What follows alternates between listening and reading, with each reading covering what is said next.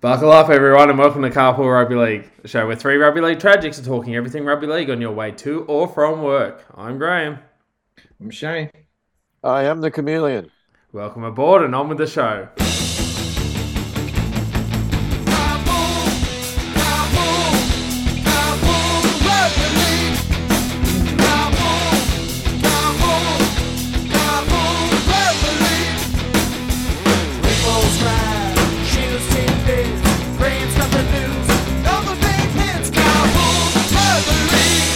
Yes, it's Wednesday. You know what that means. We've got another episode of Carpool Rugby League. We've got Shano, Griffo, and obviously myself, Graham, on Good board to be for here, another gentlemen. episode. Good to see you. Hello, all everyone three out on there. board.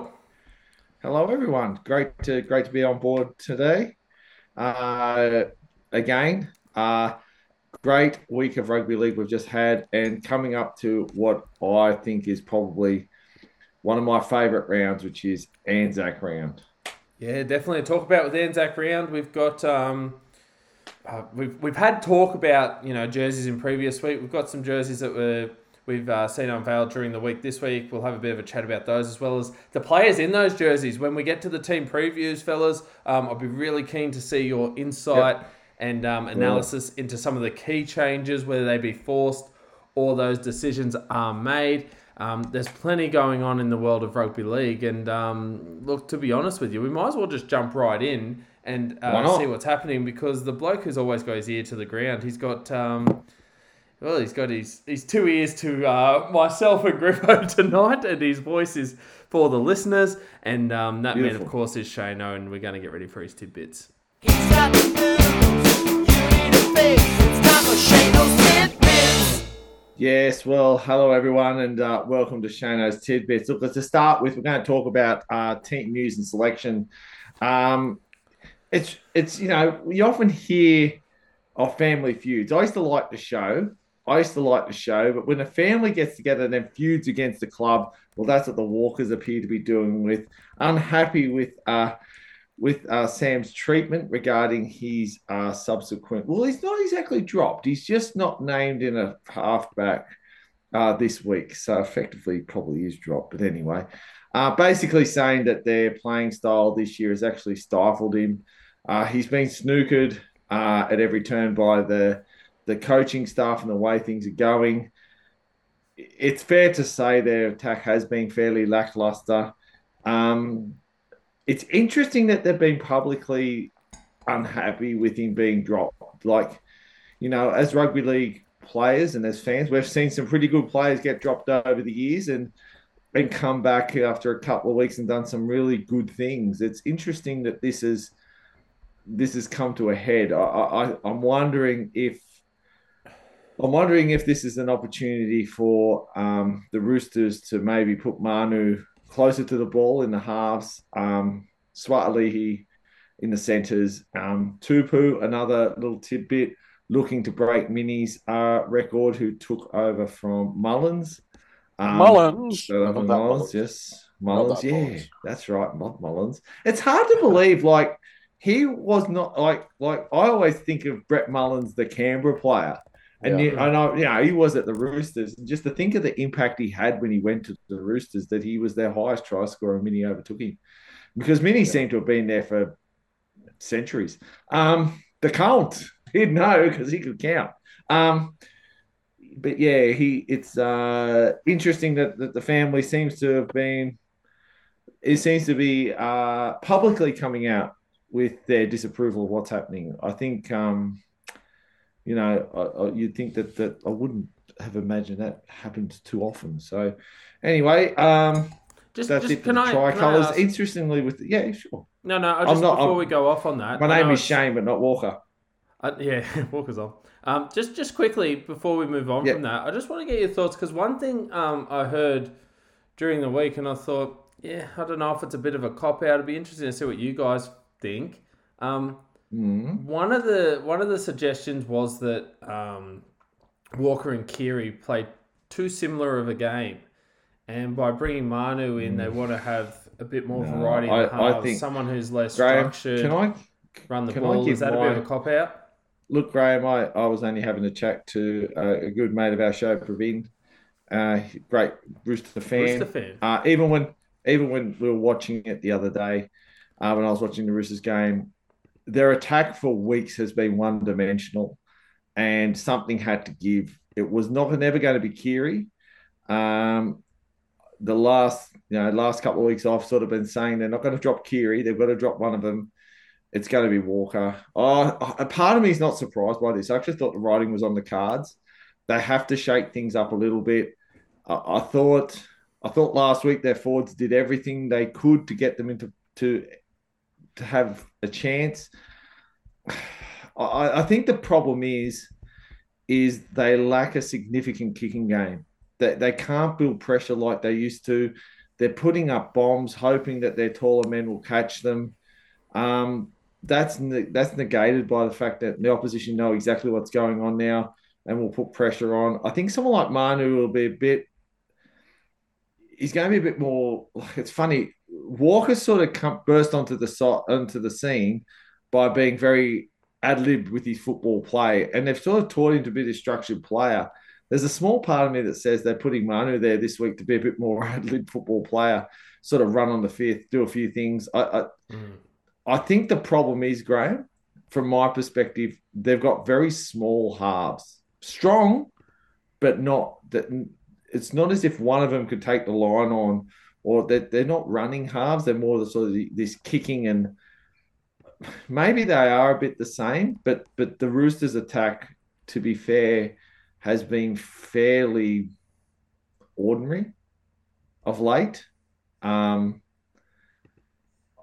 didn't think last week there was much to write home about with their attacking performance. I know They've been poor in the last 2 weeks. I haven't. When teams are losing games, coaches make changes. I thought it was coming. There's nothing surprising about this to me. I think they've actually the only team. I'm just looking here in the 4 column on the NRL ladder. Yeah. The only team that has scored less points than them is the Tigers. That's right. That's what we're saying. That's why. So, but that's not something I know. I mean, call me ignorant, but that's not something that I've necessarily. I know they haven't been at the Roosters level, but I wouldn't have put them. Do you know the key thing for me? Do you know the key thing for me? Where I thought at the end of last week's game, Tedesco hasn't scored a try yet. He has not got a 23 try. And this is your attacking weapon. This is the guy that you're meant to put in an open space or can generate everything. I think, yeah. Anyway, we'll probably talk more about it when we talk about team news and things. But definitely going to be a different Roosters outfit this week. No, probably the right time to do it, considering the opposition that they're going to play in the Dragons.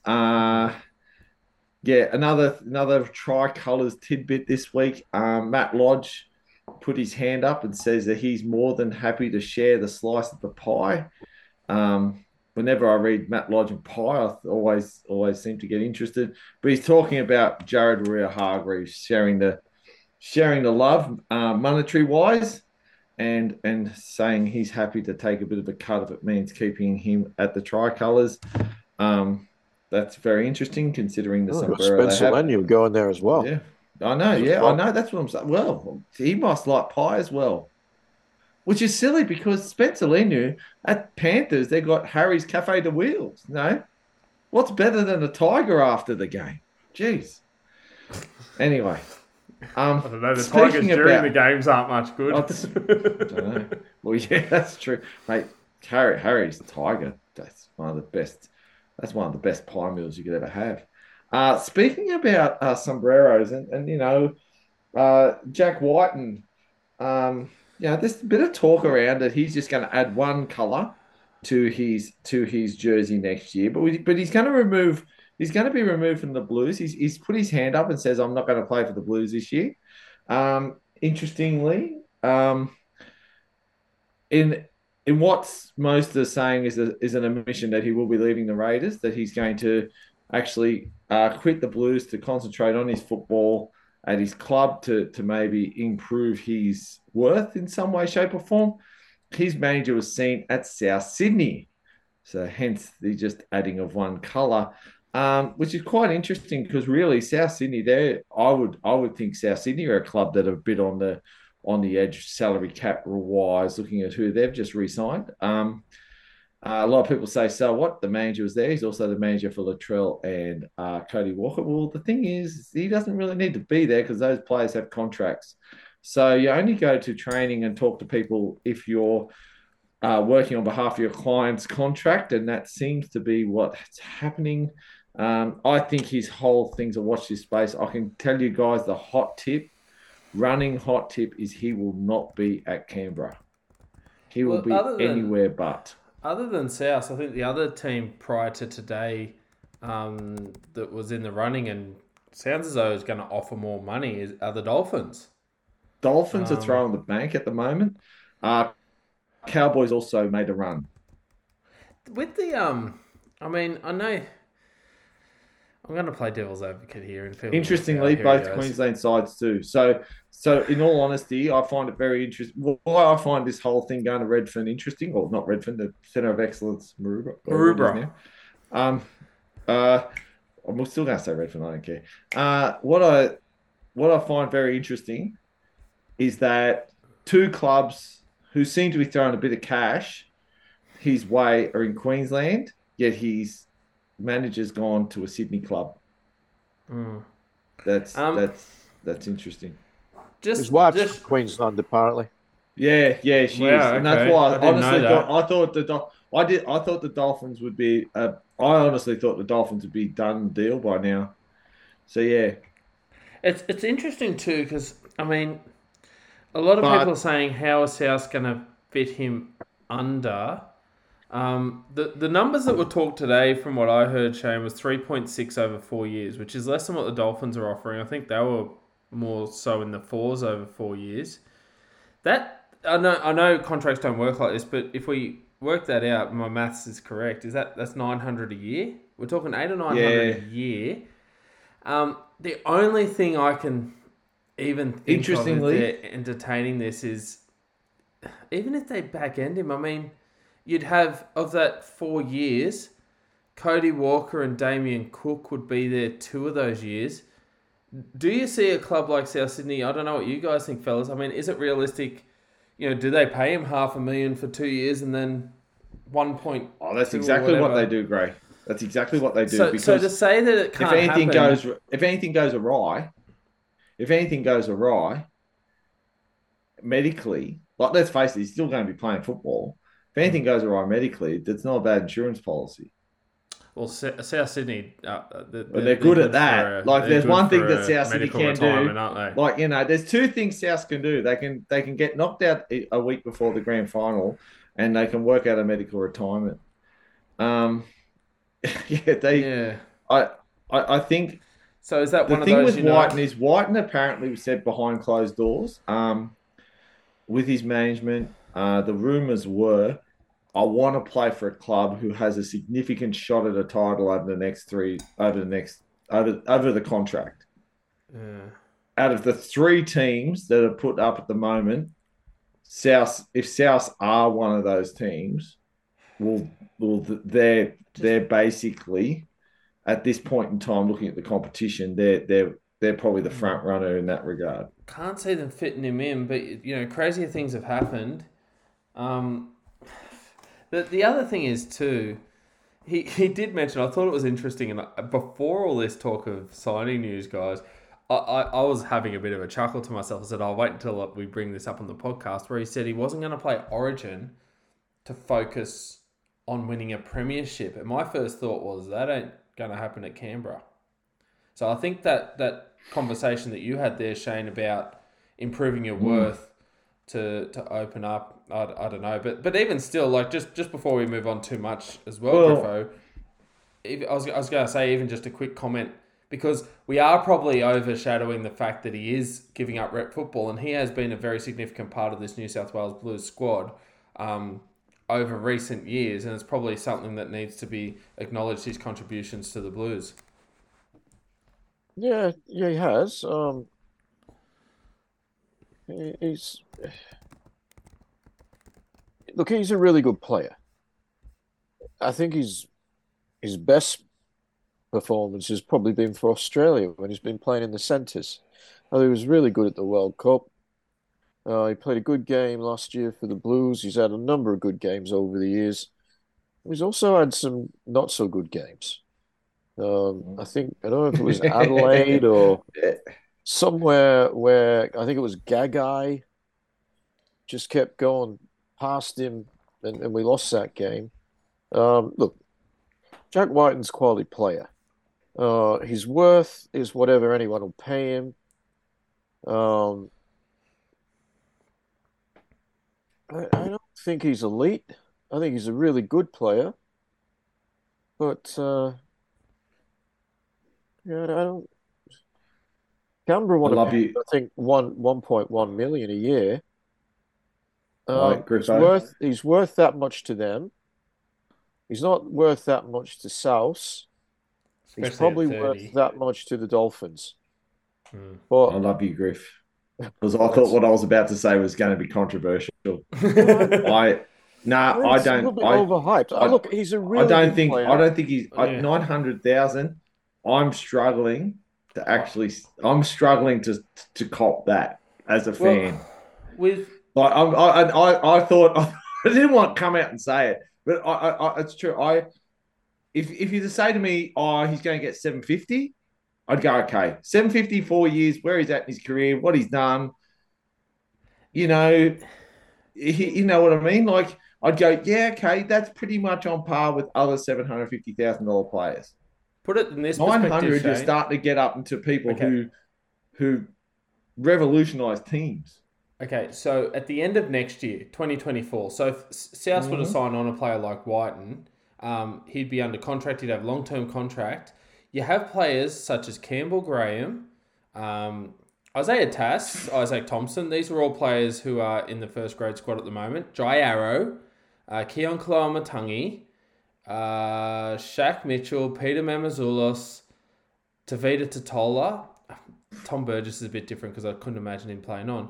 But if those players I mentioned there with your Totolas, your Mamazoulos, your Kalomatangis, your Jai Arrows, your Campbell Grahams, if someone said, we can't re-sign one of them because of Jack Whiten, Graham, I don't think it's worth South Sydney's interest, to be honest with you, in that case. If next week they said South Sydney signed Jack Whiten and an arrangement has been made for him to come to Redfern tomorrow, I go, okay, I get it. At the end of the year, at the end of next year, I don't get it. I seriously don't. Like, anyway, that's neither here nor there. He's going to be a centre. He will, yes. If he goes to South, he'll be a centre. I think the agreement would be you play centre for 2 years and then you take over at 6 from Cody Walker. When Jack Whiten at that stage at 33, South Sydney has one of the best up and coming 5'8" in rugby league. Why would I want to stop him coming through for an aging Jack Whiten? Don't know. Yep, that's what I thought the answer would be. But hey, mate, there are a lot of people who will argue that Adam Reynolds should have stayed at South instead of Lachlan Ilias. I know. The other thing too, but coaching wise, yes, I agree with that. Playing wise, he won't be the difference. No. Is he gonna win you? No, of course he's not.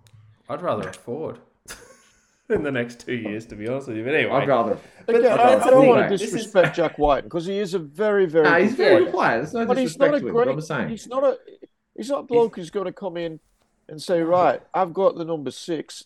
I'm going to take this team to the top of to the pinnacle. In my opinion, he'll fit in at the Dolphins. Nico Hines.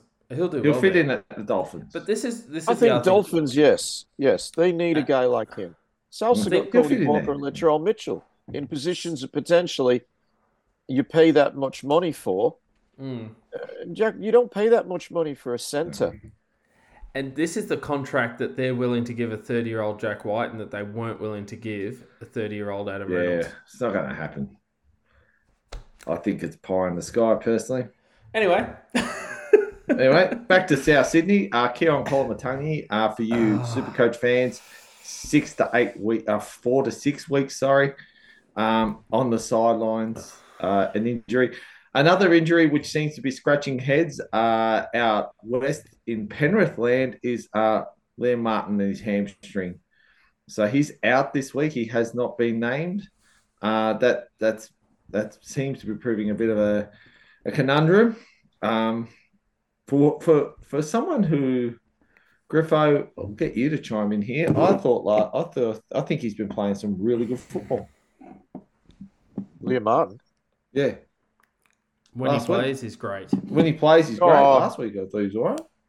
Yeah, he wasn't on there for long, Shane. He's hardly played this year. Like He he didn't has. play. He didn't play the World Club Challenge. No.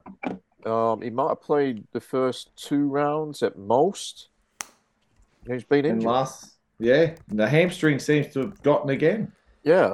I don't know why they haven't sent him to Philadelphia. Yeah. Well, Get Yeah, the you can go to guru. America. Get the guru guru out Hamstring there. whisperer. Look, Liam Martin he showed in the World Cup that he is amongst the best back rowers in rugby league. And he's shown it in semi-final series. He was very good for New South Wales last year. He is one of the premium second rowers, and Penrith miss him. Mhm. Well, I'm hoping he's going to be okay for the Blues, but Yeah, that's big what question the other mark question I on was that. going to ask. I think that's We didn't even talk I about think that last that's a week big- when we talked. No, I think Massive loss if he's out. But it's that's a- concern. It's a I think concern. it's going to be very. I think he's in doubt. We've got to put it out Well, there. probably in doubt. And then Yep. Kaloa Matangi, which could have been a possibility to Could have come been, in yeah. the back row, would be out too. Yep. So Absolutely. the possible backup's out too. Interestingly, Crichton's back. Angus Crichton for the Roosters. Yes, this Pretty quickly week. back into it. He played reserve grade last week, straight back Yep. in. Straight back into the side. So it'll be interesting to see how he goes. But Yep. while we've talked about the Blues back rowers, we've always seemed to have plenty of back rowers to pick from, and we still do. But Keon Koloamatangi, he would have been thereabouts. Yeah. Particularly if Martin, and it is a sort of a mystery injury now because they really don't know. Like physiologically, they were thinking it looked right. Yeah.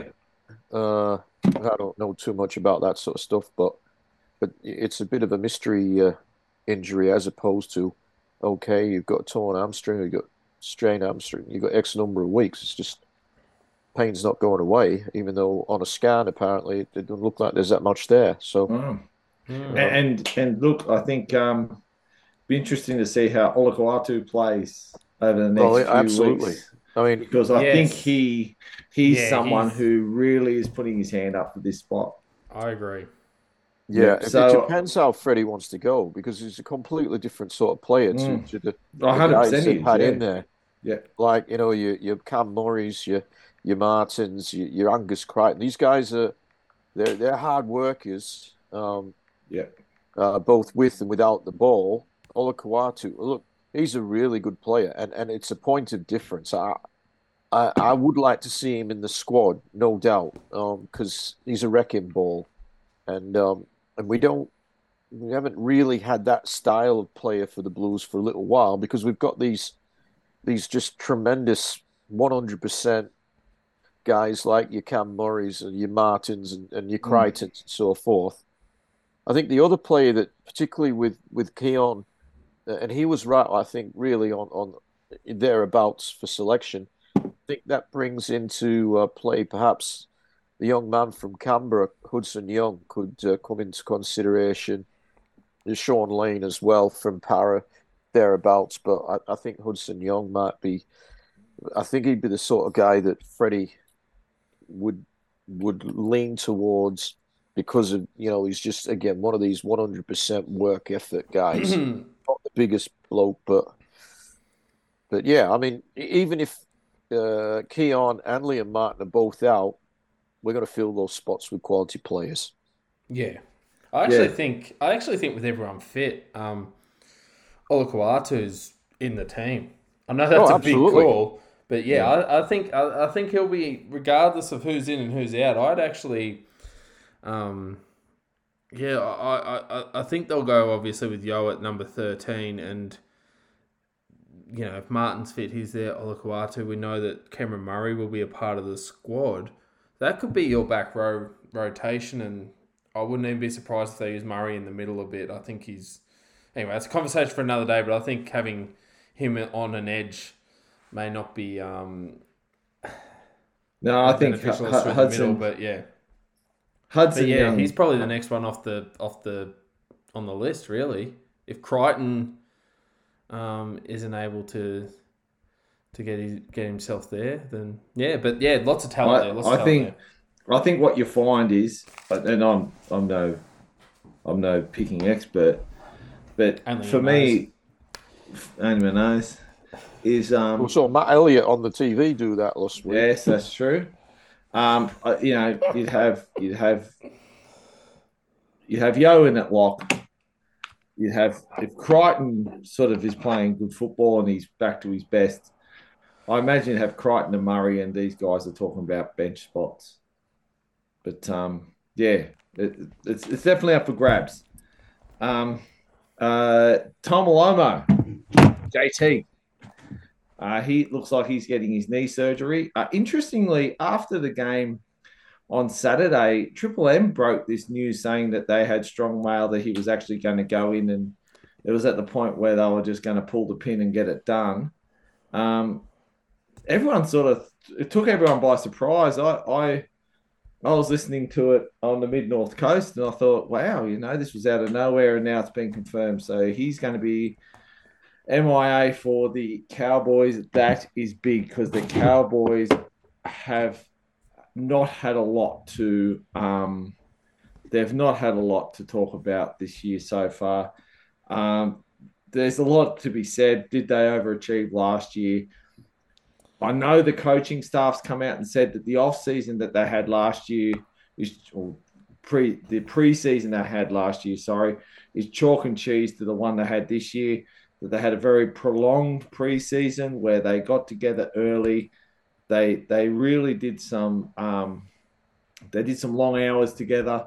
That was hamstrung by World Cup people, them making the finals, World Cup people having to take time off. But they are languishing at the moment.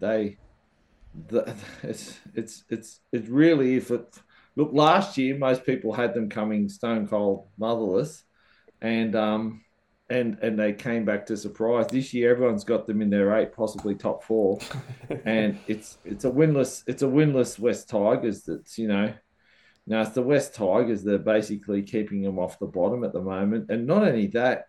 Their for and against is -32. It's not great all round for the Cowboys. So they're going to be without a star meter eater who must be said look to be playing injured.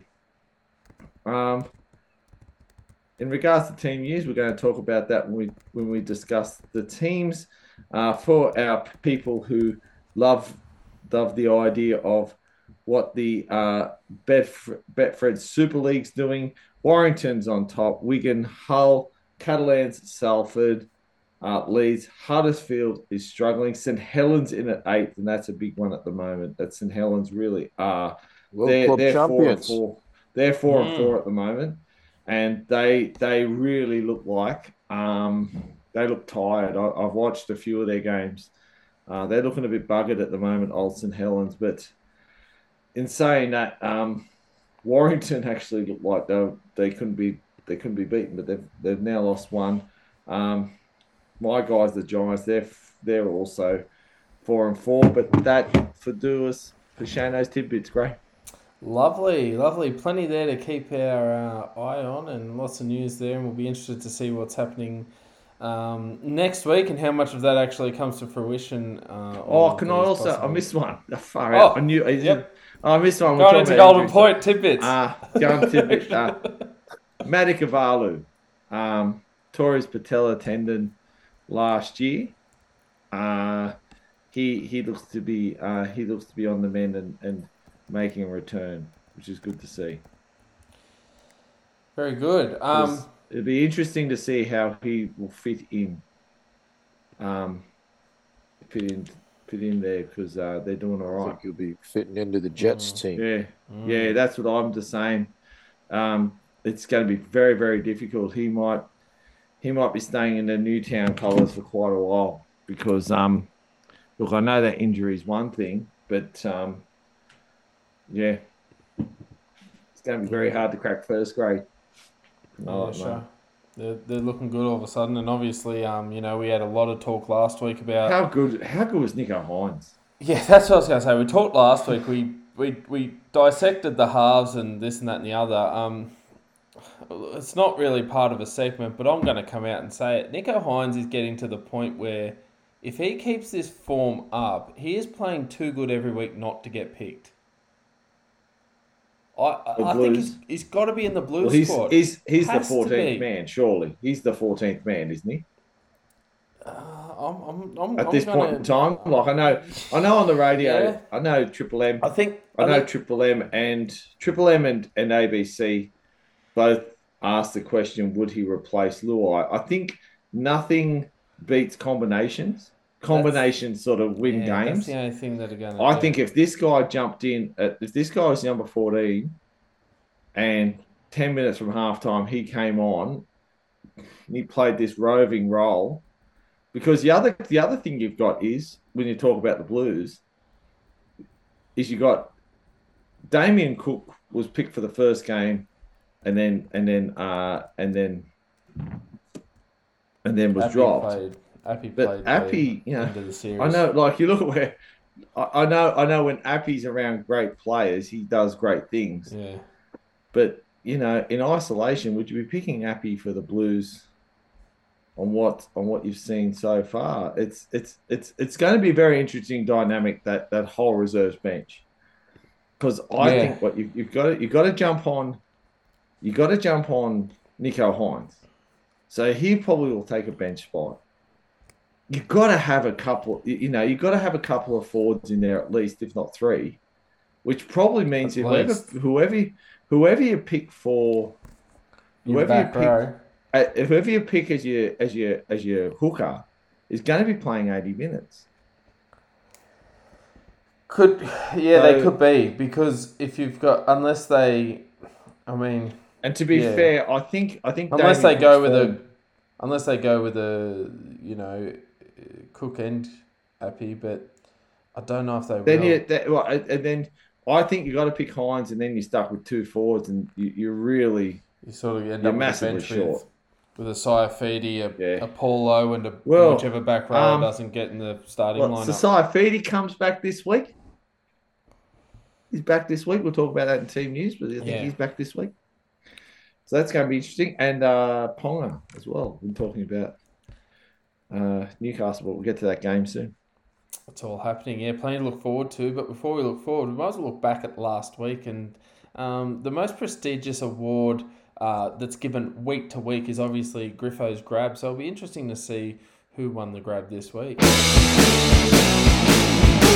Griffo's grab! What caught your eye this week, mate? Oh, a lot of things caught my eye. Some magnificent individual performances. The likes of Cody Walker, Nico Hines, Reece Walsh, Nathan Cleary, with what he did to win Penrith the game. But they're all big name players. The guy who I'm going with this week is not a big name player. When I say his name, I sort of think of Formula One or soccer. It's from, I was going to say the Bulldogs, but he's not with them anymore. He's with the Warriors, has been for a few years. That's Marcelo Montoya. Now,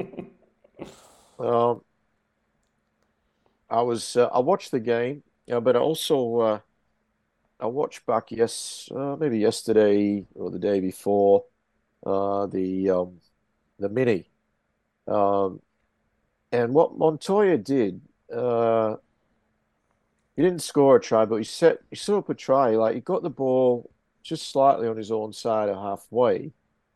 Um, he beat one, pushed off two, pushed off three, pushed off Drinkwater. I think was the last guy he pushed off, and got a nice inside ball to Ed Cosey, who scored a try. But I dare say that is the best piece of play from Marcelo Montoya in his NRL history. Um, it was sort of almost like we're watching Eric Growth or someone like that, a winger, just palming off guys.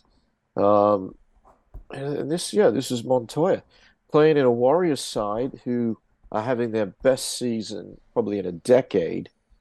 Um, so well done, Marcelo Montoya.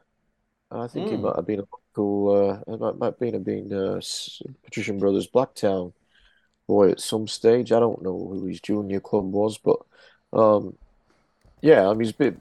Well, I won't say he was a journeyman. I think he's only been in a couple of clubs, but not ever thought of, I guess, really as one of the elite. And as I said, I mentioned some names earlier of elite NRL talent who were outstanding. Sean Johnson as well, another one last weekend. But this guy, I think his effort in setting up that try was as good as anything I saw.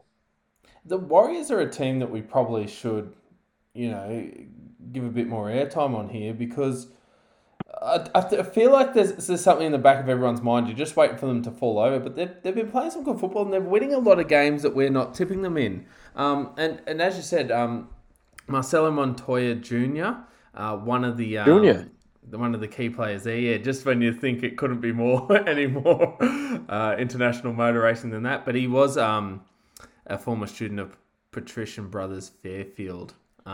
Fairfield, yeah. So moved to Campbelltown at the age of 3. Born in Fiji, father from Chile, mother from Fiji, and he's as you said, he obviously played at the Bulldogs, and then I think it would have been last year at the Warriors. Played some games for Fiji. 27 years of age, so still a few Ks left in the legs, but really good to see players like him linking up with the likes of Sean Johnson, because when Sean Johnson's in form, he's up there also too in the conversation of some of the most influential players in the league. Yeah. Oh, 100%. I think when you look at the Warriors, what they're doing differently, and I know I think what they're doing differently is they're holding the ball, but their meters compared to last year just seems to be far better. They've got players like it was really 2 or 3 forwards to get over 100 meters, where Nickel Clockstad, almost ran for 200. He ran for 180. He's been a great in for them, Shano. He hasn't he? He's been fantastic. Unwanted at Canberra. Yeah, Montoya, 136. You had DWZ, 156. Aiden Fanua-Blake was 141. It just seems to be that they're just getting the simple things right. The meters that wasn't coming before. Tohu Harris, he got 112 meters, and they're getting good value out of their interchange as well. They're tackling better. They seem to be doing the little things, and that's not taken away from any other forwards. Curran and Ford, they were in the 70s. Pompey was at 94, and Cosi was at 95. So it's not, and they're all making tackles too. They just look like they look a bit more polished. This Warriors side. I think the change in coaching and the coaching structures, it's actually done them a bit of good. So it's going to be interesting to see just how the longevity of this. But I agree with you. I think Nickel Clockstad, who was on the outer at Canberra, and I don't understand why, has been an absolute breath of fresh air. I'm just saying, when he hurt his finger last year, it felt like the excuse they needed. there You had know to what I be mean? It's something like, more than just on Yeah, field. And you're right, it was bizarre. yeah, it was The just strange. the It's treatment just It was like, didn't crucial equal to the them form. making the grand final a few Yeah. years oh, ago. 100% he Yeah. was. I think he's a very good player, Yeah. and he's very solid all weeks, and yeah, it was solid most weeks and very good all weeks. So, yeah, I think the Warriors are playing football. I picked the Warriors last week because I just thought that I could see them. You didn't listen to us, Shano. That was Oh No, no, we All right. we were waiting for the Cowboys to come good. yeah. It didn't No, I happen. picked the Warriors. I just thought to myself, I dare you to pick them this week. wait and see. Win this game. No, but they are going well. And look, one other thing, another player I wanted to mention, and you mentioned it there, Griffo, as a possible Griffo's grab contender. I want to talk Reece Walsh just very quickly, and I'm going to ask you guys a question on the spot, and I know you guys hate this because you don't have time to think about it, and it's being recorded, and people throw it in your face. It's good. Given... No, I'm not even going to say given the issues with Ponga and concussion that Queensland team. Now, please don't answer with I don't care, stuff them. Let's hypothetically pretend that we're selectors for Queensland. Sure. Is Reece Walsh in your Queensland side? If they were Yes. playing next week, yes. Yes. And is he number one? Absolutely. Yep. So, is it at the point now where Reece Walsh...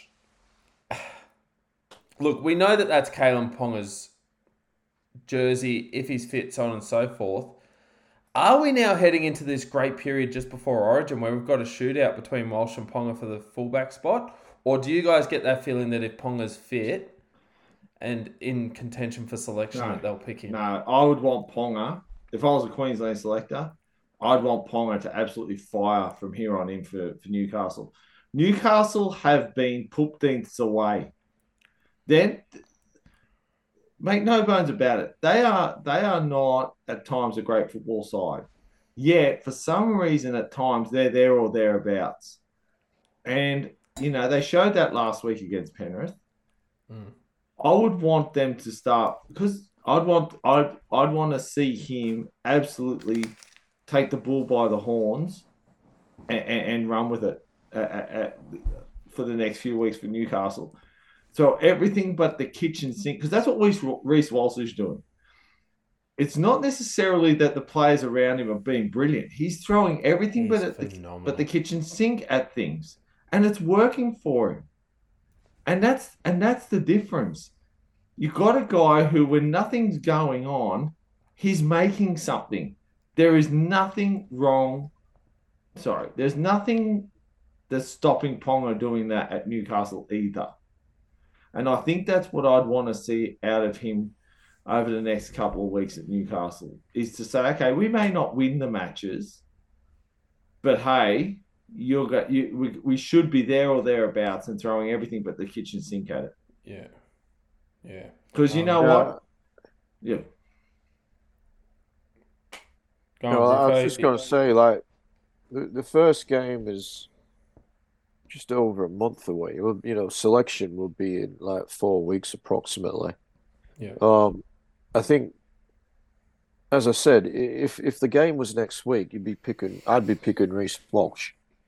I've got to see how Ponga comes back. Like, obviously, if he proves his fitness and he's playing half decent, they're going to pick Kalen Ponga based on his history of excellence wearing a maroon jersey. So, the last time the two teams played, he was, I don't know if he was the man of the match, but he should have been.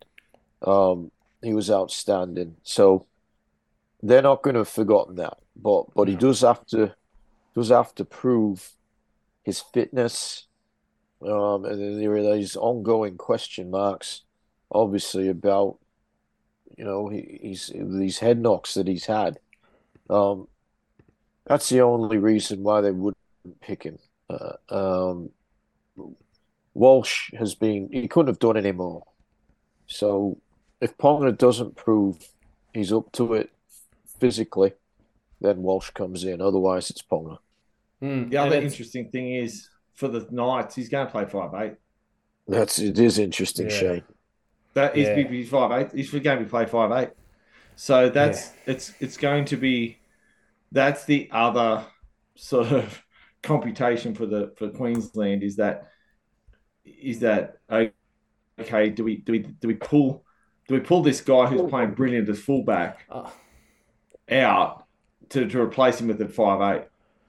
Yeah, I mean, and I know teams have done this in the past with centres and fullbacks and whatnot. I think it's a bit different.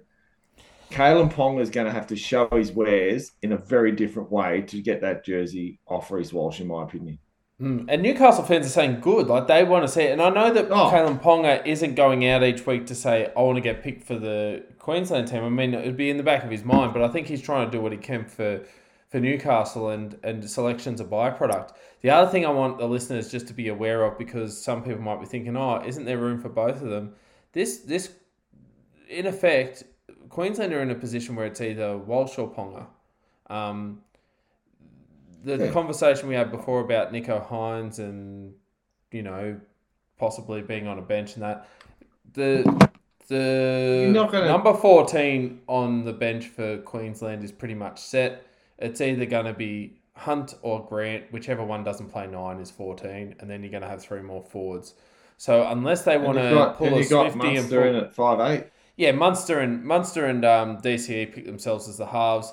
Unless you want to do a bit of a Swifty and throw Walsh on the bench at the expense of, say, a Selwyn Cobbo or Tuolangi, who I'd imagine would be the wingers, then one of those players will miss out. But it's hard to believe at this stage when you watch the footy on the weekend. I know watching Brisbane the other night, I was thinking, geez, Reece Walsh, he's just too good not to be in that squad. And do you know the other thing which actually throws the cat amongst the pigeons a little bit, Gray, is Queensland.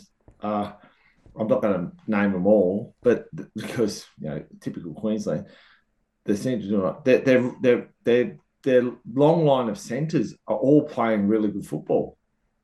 It's not as if you could chuck. It's not as if you could chuck a centre, like pull someone out of the centres and go, "I will chuck them in there," because they're actually playing really good for their club as well.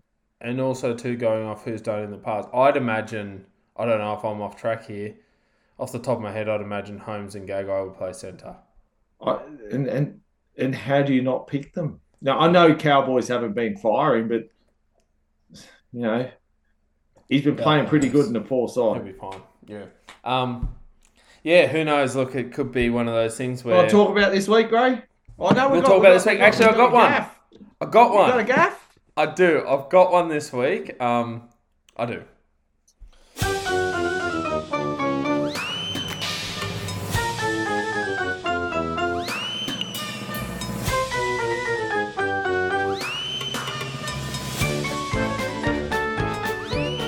All right, so this one's actually, I've been a bit sheepish with the gaff, as you guys know. I don't like putting in the gaff when someone stuffs up. Like, I'm not going to, with the amount of sin bins we've had, I don't want to say, so-and-so did a high tackle, it's a gaff. They happen every week. That's not much fun. I'm going for the different. I'm going for the unusual. I'm going for something we don't see very often, and I saw it the other night during the Titans game. They were playing the Broncos. And it was a bit bizarre when I was watching it. I think it was Khan Pereira that was the gaff winner this week. He retrieved the ball and he went to ground. And it seemed a bit odd. He just sort of went to ground and he wasn't grounded. He got up and played the ball without being grounded. I saw that, yeah. And the on-field decision was a knock-on. And the knock-on was him placing the ball down to play the ball because he hadn't been tackled. And I thought, geez, what's going on here? Because it seemed a bit odd. What caught my eye as odd was when he got up to play the ball, Adam Reynolds actually grabbed him and went to pull him down. And I thought, geez, mate, that's a bit stiff. But he actually was never tackled, and all Adam Reynolds was trying to do was initiate the tackle. They actually used their challenge on it, and their challenge was unsuccessful. And the bunker deemed that there was no tackle made and that the knock-on occurred as a result of playing the ball. Now, congratulations, obviously, to Khan Pereira for winning the gaff. But without going too in-depth in the conversation, I want you guys to help me out, because what it made me think of is a rule that we don't see anymore, and I'm assuming it's been scrapped, but I don't know if everyone was aware when it got scrapped, if it got scrapped, and that rule is the voluntary tackle. Because in effect, remember the old voluntary tackle where Carpool did, he went down without being touched? That used to be a penalty. I'll help you. Because players still call voluntary tackle and look at the referee, and the referee's looking at him and just say, that's not a rule anymore. I'm assuming somewhere along the way in the last 15 or 20 years it's gotten scrapped, but I'm not sure if I'm not sure of the history there, I'll be honest with you. I haven't looked into that. What they've actually said is that a player can put themselves into a position where they can opt to, and it's funny, I don't know the exact wording in the rule book. It's not voluntary, but they can opt to be tackled. Well, they can surrender. Sorry, they can surrender a tackle if it's deemed in the best interest of the team and of course their health and whatnot. What's interesting is they've said, okay, basically, if I'm running now, that can only happen in areas where if I'm running on halfway and I don't want to get tackled by someone and I trip, this is what they're trying to say. Is there's no such thing as a voluntary tackle. Most people fall over or trip and whatnot. So what they've said is, okay, someone, into field of yeah, play, if someone, like they you know, so the idea of the voluntary tackle is basically redundant because no one wants to voluntary tackle themselves where it matters. So what they've said is that basically you have to stay on the ground until you're deemed held by the match official, the referee. So when you're deemed held by the referee, you can then get up and play the ball. You'll see the referee will call surrender, so they can actually lay on them a bit longer. If you actually get up before then and play the ball, it's deemed a knock on. There was when this rule came into effect, and I'm just trying to think of the year, and it escapes me now. There were a couple of penalties because players would get up early and play the ball, and they were actually given a penalty against them for an infringement of the play the ball. So they were basically, and people thought this is just too rough because if there's a large crowd and you can't hear that. So what they've done is they've drawn a line in the sand and said if you play the ball without being held, it's deemed a knock on as you put the ball on the ground.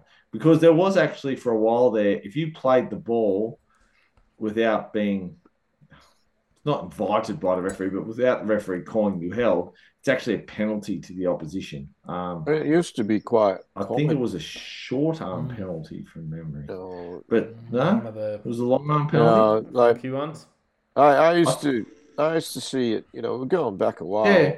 But when you'd often see this happen was when a team was in front, and the hooter goes, and the guy would just go down, hit the and it'd be penalised and potentially changing the result of the game if the team receiving the penalty were, if they scored a try or whatever. But yeah, I haven't seen it for years, so I don't know whether it's been erased from the rule book or not. But there's a lot of things in the rule book that just don't enforce. They're ignored. I'd be interested if someone. I'd be interested to have a look at the rule book to see if we can find it. See if the voluntary tackle's still in there. Because remember, I mean, we're going on a bit of a tangent here, but it was a big hullabaloo. Remember, there was a big thing, and everyone's, someone had hit the deck, and it's a voluntary tackle, and it was the thing that was getting cracked down on. I mean, I could be going back about 20 years here, but I do remember it being the thing that was being cracked down. But look, we love a good voluntary tackle these days. Now they just act it. Now they act it. I've tripped over. Oh, look at me. But in actual fact, the rule still states that if you fall over and you actually have an obligation to get up and continue the play. Yeah. But that's never going to get improved. Right. Anyway, Good gaff. It was a good laugh. It was a good gaff. Yeah, I thought it was good. I thought, To quote the Ghostbusters movie, I was watching the game and I yelled out at the TV, "We got one!" So yeah, but look, as we said, there's plenty to look forward to this week, Shano. So we might as well just cut straight to the chase. I think we should just get straight into our preview for this week and look in depth at what's happening on the field. All right, there's the whistle and kickoff for this week's preview.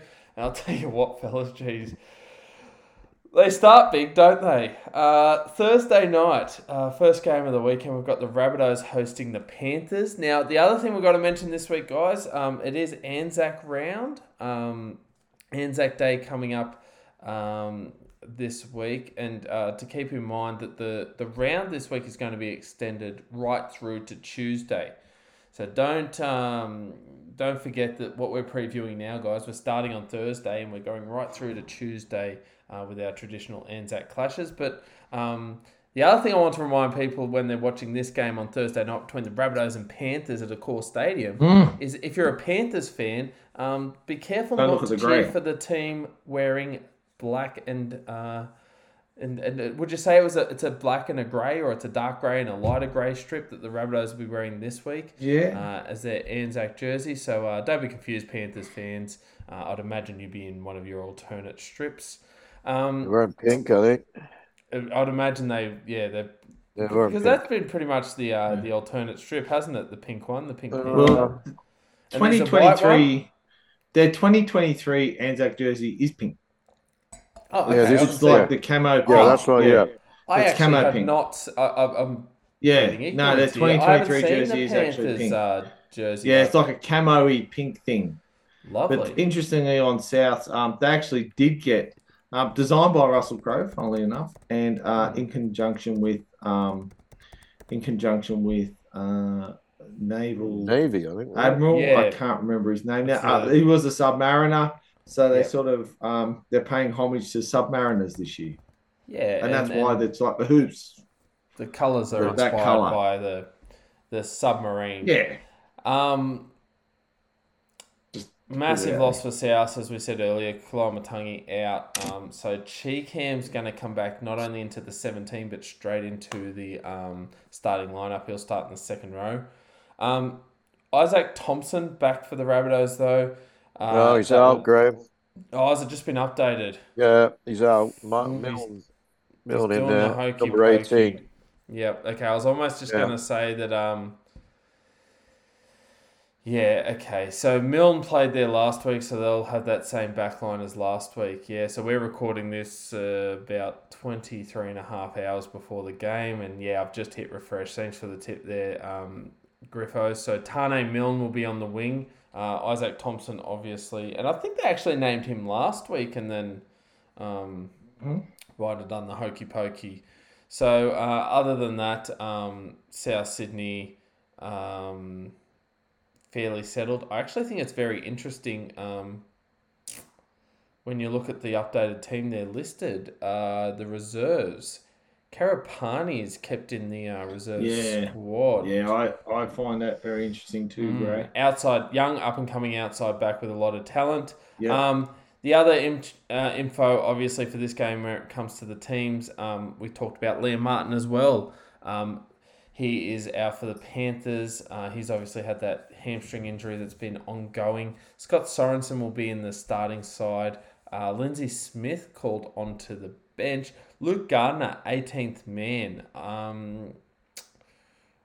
Probably Griffo a bit more qualified to comment on that, whether or not that's a watch this space and whether or not he might be able to push into the side. But this is a massive... I don't think so. Lindsay Smith did the job for a few weeks when Liam Martin was out. I'd be very surprised if there's a change here. I think Lindsay Smith will take his place. And quite a talented and he's a good player. Interchange bench there. Yeah, so they got some depth there too, don't they? So Panthers last week coming off that Golden Point win, they only just got home. The last time these two teams played at Accor Stadium would have been in the finals last year to get into the grand final. We know that the Panthers were victorious over the Rabbitohs earlier on this year. The Panthers actually have a really good record in recent times against the Rabbitohs. Just looking at stats here, fellas, it doesn't.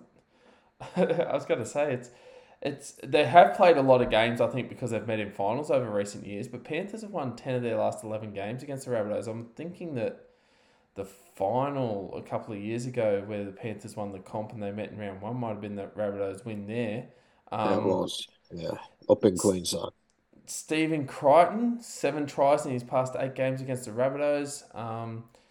Latrell Mitchell could possibly get 1,000 career NRL points this week. He needs only 9 to reach that milestone. Rabbitohs playing their 200th game at a core stadium this week.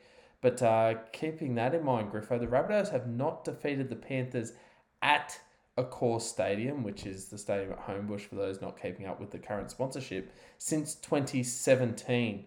Want to get your thoughts, because even Coach Cleary has said that he didn't want to disrespect the Knights, but he effectively said, look, we played one of our worst games in recent times and we still got the win.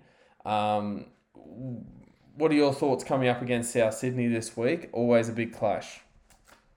No, it's a huge clash. It's quite a rivalry now because they play so many games against each other. And it's always a big game. They've already played each other. They played each other early in the piece, maybe round two. Round two. It was a points narrow win to Penrith, but they were pretty dominant. South got a couple of late tries. I'm going to tip Penrith, but it can go either way. This is like a 50-50 game. Souths have plenty of incentive. Obviously, they know that Penrith's had their number for some time, but most of those games have been pretty close.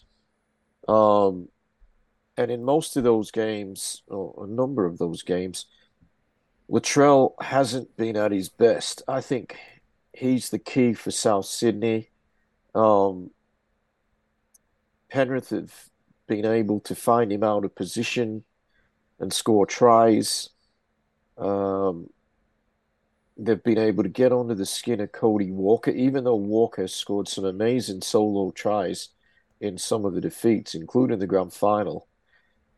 Once he sort of loses his composure, it has a big impact on South Sydney.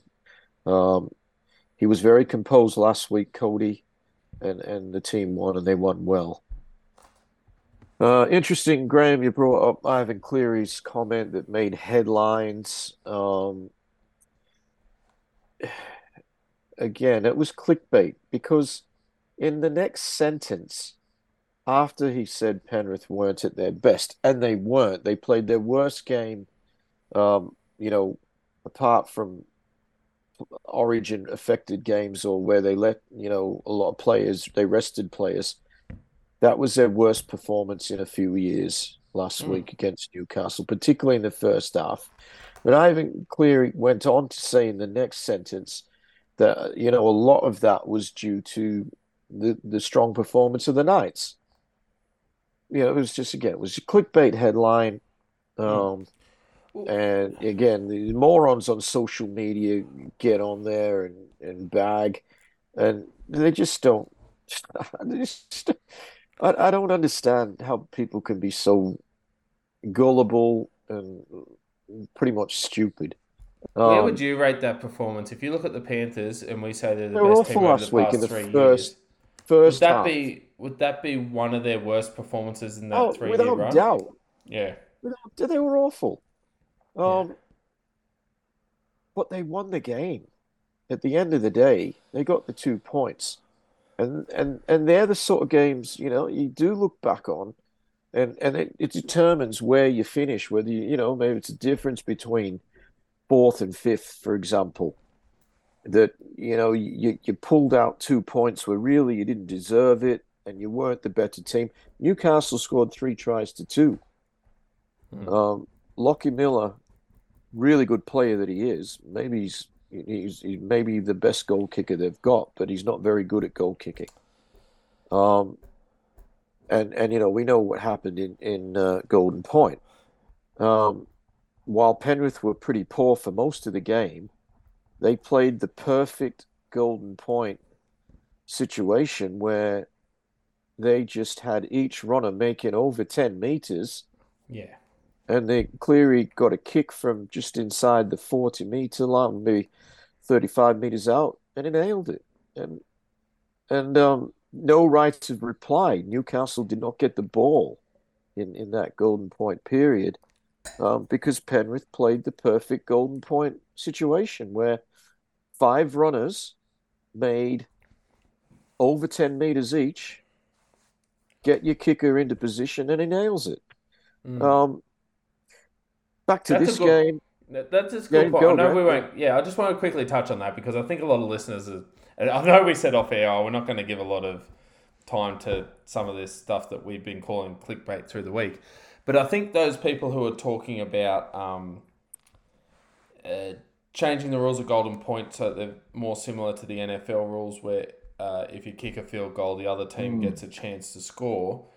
I think what people need to also take into consideration there was the fact that a lot of the time in Golden Point, teams will choose to kick off to try and pin the opposition in their own half so that when they receive the ball, they're in a good position to work up for a field goal.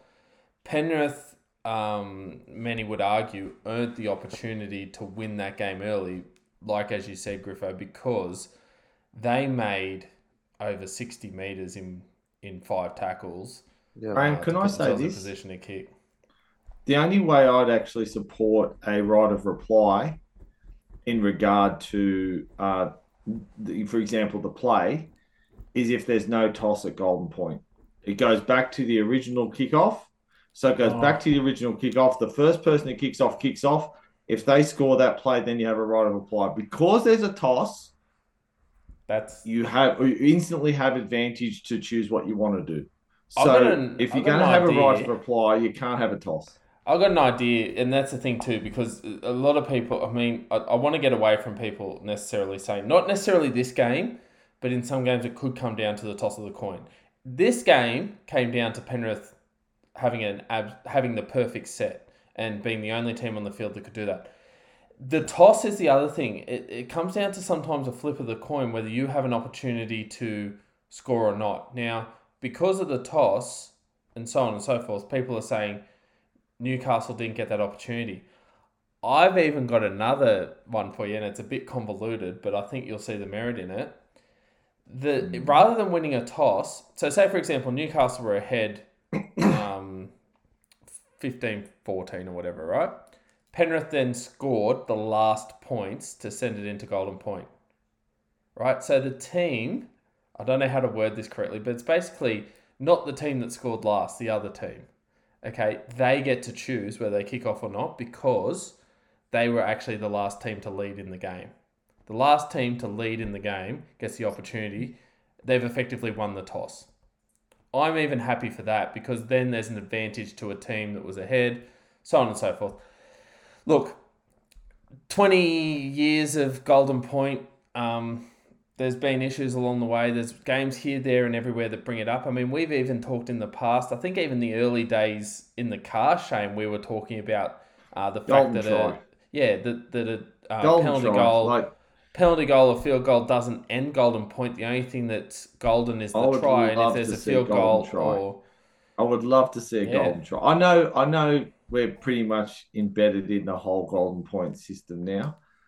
I just think that a lot of people, my argument always was the minority or the smallest element of our point structure instantly wins you a game. People go, oh, yeah, but what if you kick a field goal with a second to go? That still wins you the game. Yeah, but I'm yet to see a 1-0 scoreline. Tries make up the bulk of our scoring ability on the field. You can show me any game since Eric Sims was playing, and tries make up the bulk of what happens. We're in the entertainment business. I think, that's why we play Golden Point. We don't That's play true. Golden Point because of the ladder and to find out who's best. Nah, it's because nah, we're in the it's entertainment entertainment. business. Yeah. So what people need to understand, and I know we're on a massive tangent here, and I'll go back to you, Griffo, in a moment for your tip. But what we need to look, and this is where a lot of people say, Graham, you keep bringing up the NFL, and the NFL should be a model as an entertainment medium for the NRL, because when it comes to how would I describe it? I'm talking about variants of rugby. The NFL is the biggest on the planet. Their structure in regards to extra time, if you kick a field goal, the other team gets right of reply. They get another possession to see if they can score. They've even changed their finals overtime rules in the past year or two, where even if you score a touchdown in finals now, the other team gets the right of reply. Look, in effect, I think what will eliminate the right of reply rule in rugby league is the entertainment of a big play winning a game. And what I mean is and I'm not talking about helium Lukey here. I'm talking about the deflation of the balloon. So, in effect, Nathan Cleary kicks that field goal the other night. They win the game. They're ecstatic. The fans are cheering. It's a big deal. You're telling me there's not a big entertainment factor that the Newcastle Knights get one set of 6 to win. I think that I'll be honest with you, the Newcastle Knights, and realistically, let's look realistically at what possibly would have happened. Mm-hmm. Penrith kicked off down to the Newcastle Knights. They throw the ball around for a set. They put a kick in, a chip and chase, a ball goes to ground because they're throwing it around, and that's how the game ends. I think the NRL like the entertainment value of the game being ended on a point-scoring play. Anyway. Look, nothing that's happened in the last 20 years has made them change it, so it's not going to change. No, and do you know what? Golden Point's one of those things where if your team wins, you love it. If your team loses, it needs to be overhauled. So next week, if the Knights win in Golden Point, I mean, we're talking about a team that's had a draw and a loss in Golden Point. They might argue that, whatever. Anyway. So who's going to win this one? This game, back to this game, as you said about 5 minutes ago, Griffo. Yeah, so I've got to tip Penrith. As I said, I think it's a 50-50. They're two of the elite sides in the NRL. Penrith were way down on form last week. I do expect they're going to improve. South Sydney, in the last 2 weeks, have had big wins. And correct me if I'm wrong, but both the last 2 weeks, their opposition went down to 12 players at some stage. Certainly they did against the Bulldogs, and they carved them.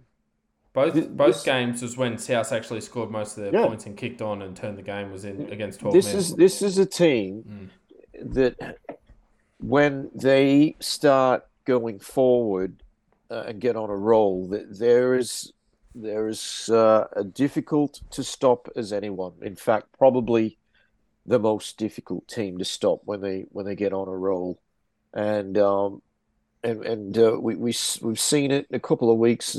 Teams go down to 12, and I know last week they scored 3 tries when the Bulldogs were down to 12 men. Hang on, maybe not the Bulldogs last week. Dolphins. It was the Bulldogs the week before, I think. Last week the Bulldogs played Parrot, and but look, I've got great respect for South Sydney as a rugby league team.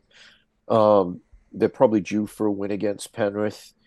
I am going to stick with the Panthers. Shane. Yeah. It's very interesting. Like I look at this game and I think of what I'm a bit like you, Griff, what you just said. It gets to a point where South Sydney sort of they're at the point where maybe they're due for a win against Penrith. I'm not too sure. Penrith are a very good football side. I'm just going to just entertain my thoughts here on Karapani. I just want to give the listeners a bit of a history on what he's done the last couple of weeks. He played back in Jersey Flag last week. He scored a double. He's been playing New South Wales Cup before that. He scored 2 tries in New South Wales Cup. He's been playing some very, very good football. And it's interesting that still a flag eligible player, getting his name on the reserves. He's someone who's ready to set the world alight. And what position does he play, Shane? I know Centre. nothing about this guy. Centre. He's a centre. He's a centre. So he's someone who, very interestingly, his name's there. He's no other position but a centre. You couldn't probably at first grade. You got to wonder. He might play on the wing if they want to. Yeah, but with Tane Milne there, I would think that. Can he catch?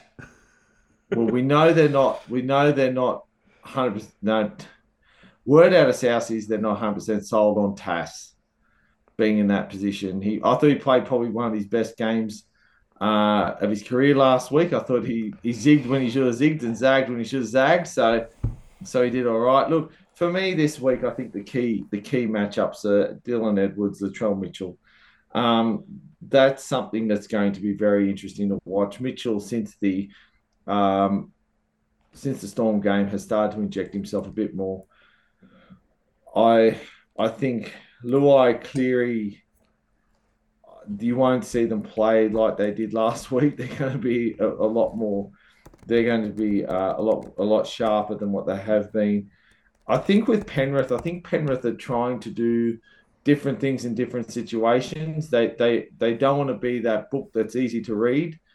So I think of what we're seeing at Penrith this year. Look, there's a bit of criticism getting thrown their way. I think it's unwarranted. I think what they've actually done is they've tried some new things. They've tried some new systems. They've tried some new processes, and I think they're working on a new brand of play because they don't want to be predictable. And in doing so, at the moment they're second on the ladder. I think that's I think that's a testament to just how great they are. I find it. I'm going to be tipping South Sydney. You know that. But I find it very difficult to see exactly where on this field South Sydney's going to win. For me, it's going to be Latrell Mitchell getting that early ball out the back, doing what he's done the last few weeks. I think Damien Cook has actually found some form. He hasn't played this well in a couple of years. I think that's a good thing for South Sydney at the moment. Jai Arrow back. He's going to be a bookend. Not. That's the best place for him in this side. With Jacob Host, who's been playing well on the edge. Cameron Murray's been brilliant as always. But again, he's coming up against a guy called Isaiah Yeo, who's also very good. In actual fact, he's exceptional. The two guys for me in the interchange, Sele and Moali, I think they're going to play a very pivotal role for South Sydney. But then again, when you look at Luke, Smith, Lenu, and Salmon for the Penrith Panthers, for South Sydney to win, they're going to have to hold the ball. They're going to have to make sure they complete their tackles, and they're going to have to make sure that the game doesn't get away from them. And most of all, that emotions don't get away from people like Cody Walker. That's the only way South Sydney are going to control this football game, Graham. Yeah, that kind of... I'm reading between the lines there. It's almost like a Heart Rabbitohs Head Panthers kind of thing. Graham, it is. And I just look at the side, Gray, and even I look at Blake Taft, who's number 19 for this week, and that's his lot in life. Blake Taft last week in a losing side, he ran for something like 119 metres, made in the teens in tackles. Was goal kicking. I really think that. I think our worth was a bit inflated over the last 2 weeks. That South Sydney played the Dogs. They put 50 on them, as they should have, because the Dogs had basically, they were almost dipping into anywhere to get players. Last week early, South looked very shaky against the Dolphins, and it took, they got themselves back into the game, and then a 10 in the bin um, allowed them to find space on the field. This is where I worry, where, you know, this is the week to prove what they've put in place has worked. Like if Latrell goes missing again, if Isaiah Tass just runs the ball, with an open Johnson outside him, if the kicking game looks very, very lackluster, I just feel like this is the game to prove what you've got. I just don't know if South have it at the moment. I think South can win, and at Accor Stadium Thursday night, it's everything. If South's going to beat Penrith this year, this is the time to do it. That's why I'm picking them. But they're on a bit of a roll, albeit against competition, which not taking anything away from the Dolphins, because we know what the Dolphins have done this year. But in all honesty, they're playing a side. Dolphins are playing a side that gets into the finals, deep into the finals more often than not in the past 10 years. So, I think South Sydney need to look after a few key things in order to win this match. Yeah, it's one of those things where, like, obviously the punters out there know that when they look at the Carpool Rugby League tipping comp this week, the Rabbitohs are going to be next to my name. But if I'm giving my unbiased opinion, I think that the Panthers should win this game. My concerns for the Rabbitohs, and obviously I'll talk a lot from the point of view of the Rabbitohs because, we were just talking about them then. I've watched them very closely this year. My concerns, one, what Griffo said, in a sense that the last 2 weeks everyone's raving about South Sydney's attack and their ability to put points on. Those points came against 12 men. So in effect, if you're Panthers this week, watch your discipline. Make sure you don't get sin-binned because that's when South's fire. The other thing to keep in mind too is South Sydney haven't put together an 80-minute performance this year. No, 60 at best. They play in halves, and I think the concern is you can play in halves against teams like last week at halftime. I'm not one that jumped on. I'm not sure what the odds were. I bet you at halftime last week, a lot of people were jumping on and doing the live betting and taking the odds of the Dolphins when the South Sydney team were behind. There are other games too where South Sydney might you could get two different halves out of them, and this is what's concerning. It comes back to that game that Griffo said earlier. They did it against Penrith. The scoreline of 16-10 against Penrith earlier on in the year, South were getting beaten, I think, 16-0 with about 20 minutes to go in that one from memory. Right. I think it's fair to say both these sides probably haven't felt like they've played at their best. I think one of these teams is absolutely going to fire this week. I think one of these teams, the winner of this team this week is going to be the team. I reckon it's not going to be a dodgy game of rugby league, this one. I think you're going to see a high quality game, and the winner's actually going to blast out of the blocks this week. Yeah, interesting. This is the time of year to do it. Yeah, no, definitely. I think that when I look across the park, I think if you're looking for a team that's going to have those big stars play and if it comes down to big game, big plays needed, Penrith have just so many big name players. But when I look at the difference, yes, Penrith have those players like Jerome Luai who can pull plays out of anywhere. In South Sydney, people say, yeah, but they've got Latrell and this sort of thing. When you really want someone who you can set your watch to, a structured player who can keep his cool, they don't get any better than Nathan Cleary. And I just feel like he thrives on these big games. It's going to be an absolute belter.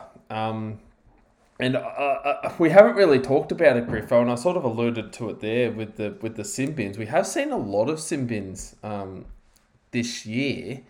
I'm hoping there aren't any sin bins in this game on Thursday night because I want it to be I want it to be a 13 on 13 classic. Can you guys help me out here? Now, I do remember Gavin Badger was employed by the Tigers at one stage as a consultant. And I had a feeling he's still at the Tigers. I've had a feeling I've heard along the how I put it the rumor mill here and there that Gavin Badger's also been assisting some other clubs. One of those clubs that I heard, and this was probably about a month ago, I heard this and I thought, oh yeah, whatever.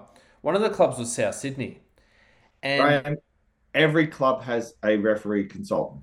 And do you know what's led me to believe this? And it's also too, and this is where it's very interesting. And I'm only saying this because the guy who pioneered it was Bellamy. Bellamy pioneered it. So Bellamy pioneered it on a full-time basis. The first guy to actually grab a referee to consult them was help me out. Dogs coach. How far back are you going? 03, 04. Folks actually got thank you, Steve Folks, actually got an ex-referee to actually show them what certain things they could do. And that's where Brent Sherwin come up with the 20 tap kick for touch. So that was something that purely came but Bellamy basically had a full-time. He was the first coach, apparently, to have a full-time referee consultant. The reason I bring it up, because I've just basically convinced everyone why South Sydney will lose, and now I'm going to tell them why one of their players is in absolutely stellar form. It all comes around. It's all going to make sense. I'm going to talk about Campbell Graham and just the excellent form he's in. And one of the tries that sparked a little bit of controversy last week was his try off the kick, and a lot of people are saying that there was a push in the back, which many would argue. And it's one of those situations, I think, that comes down to we need to be consistent with it, because there was one earlier on in the game that a lot of people will say, one's given a penalty, one's not. But what led me to link this back to the referee's consultancy was when they showed Campbell Graham on screen after scoring that try, and his teammates are asking him what they thought. You can see him very clearly, and if you look back at the footage, he clearly, mouths, and you can't hear it audibly, but you can see very clearly with what he says. He says, I'm fine. I had my eye on the ball the whole time. And there must be something in the NRL rules there, and they must be getting tipped off and saying, as long as you got your eyes, but it's just little nuances like that, I think, that some of these top clubs are bringing in through the consultancy of the referees to say, look, if you keep your eye on the ball the whole time and you make contact, you're fine. And he knows that rule. And I think that when we come to teams like South Sydney and Penrith even, they're not teams that are getting players binned. I mean, the referees will try and bin Penrith players, but if they've got a challenge up their sleeves, they'll be sweet. That was good. What a challenge. That was a cracker. I could have started a whole hour here on, imagine if the Panthers didn't have a challenge. That would have been a shit show. Yeah, that's fair call. But That's what I'm saying is, these top clubs aren't just only playing well. Their knowledge of the rules are ensuring that they're not the teams that are playing 12 down against 13. Do you see what I mean? And I think that's why I'm hoping we're going to see a really good close game on the weekend with two teams that really know the game, know the rules really well. After saying all that, as you know, I hope South win. But to be honest with you, I'm expecting Penrith to win this in what I hope will be a tight one and just a great display of rugby league. And yeah, really, really looking forward to this one, fellas. All right, moving on. We're good for a tangent tonight, aren't we? I think that's I'm supposed to be the captain steering the ship, but we're getting some good stuff. And look, if we're steering the ship, I'm definitely off course with this next one. We're all the way in Darwin. We've got the Eels taking on the Broncos. Who would have thought, if I said that we'd have first versus 12th, that the Parramatta Eels would be the team that are trying to fight their way up the ladder against a high-flying Brisbane Broncos. In regards to team news in this one, guys, few players coming back. We've got Josh Hodgson coming back for the Eels. He missed the game against the Bulldogs last week. Brandon Hands goes back to the bench. Makatoa drops out. Simonson, he's served his suspension. He's going to be on the reserves list this week. A couple of big ins for the Brisbane Broncos, if you ask me. Thomas Flegler and Corey Oates, they're back in the 17, which means that Jensen goes back to the bench. Palacia to the reserves. Jesse Arthur's to 18th man. I think a lot of Brisbane fans would say that he's come in and done quite a solid job there on the wing. No, he's done a very good job. Arthur's. Yeah, for the Broncos, a player who's sort of found a home here at the Broncos and getting a bit of first grade experience. I think they might have extended his contract too, possibly. Well deserved, I think, because he's definitely done a great job for them, and not only just coming into first grade, but a team that's leading the competition. They're really keeping up that form, and this is a team that a lot of people, Griffo, weren't sure whether they'd be in the 8 or not. Coming up against Parramatta, they were last year's grand finalists, albeit we're not expecting as much from them this year. But there's some high flyers in this Broncos side. They've got some points in them. We talked about earlier Reece Walsh and the impact that he's had. But even, Flegler coming back and joining the likes of Haas, Capewell, Ricky and Carrigan in that forward pack, they're just going strength to strength, the Broncos at the moment. It'll be a really tough ask for the Eels when technically they're the home team up there in Darwin. Yeah.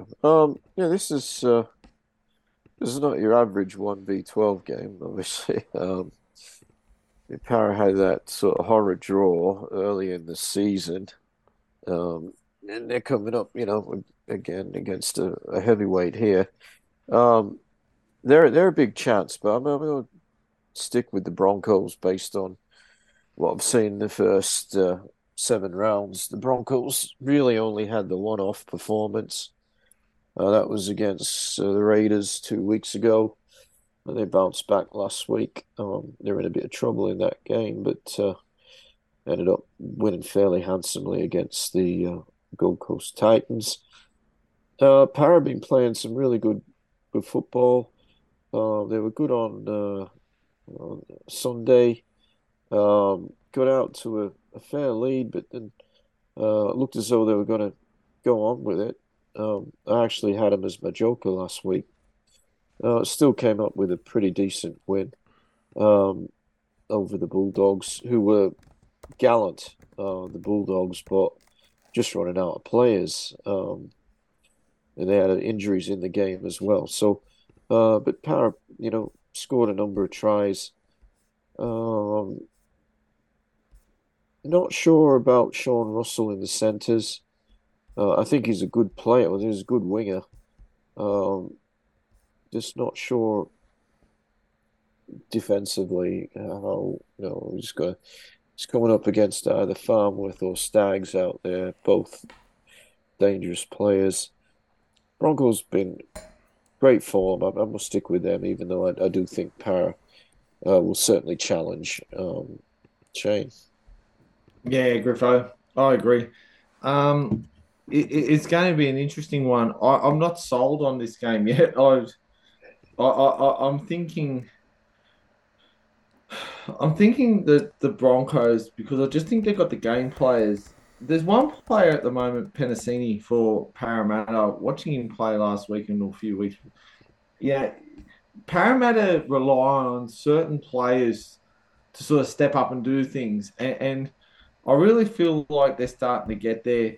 I think Hodgson was they won last week. They were playing the Dogs for a while there. They looked a bit sketchy. And I think Hodgson is going to be a big in with for them. Can I talk about the chink in the armour, what I think is the chink in the armour for the Broncos at the moment? And that's the tackling of Kurt Capewell. I don't have the statistics in front of me at the moment, but he's missing tackles, especially when he's the first one in the line.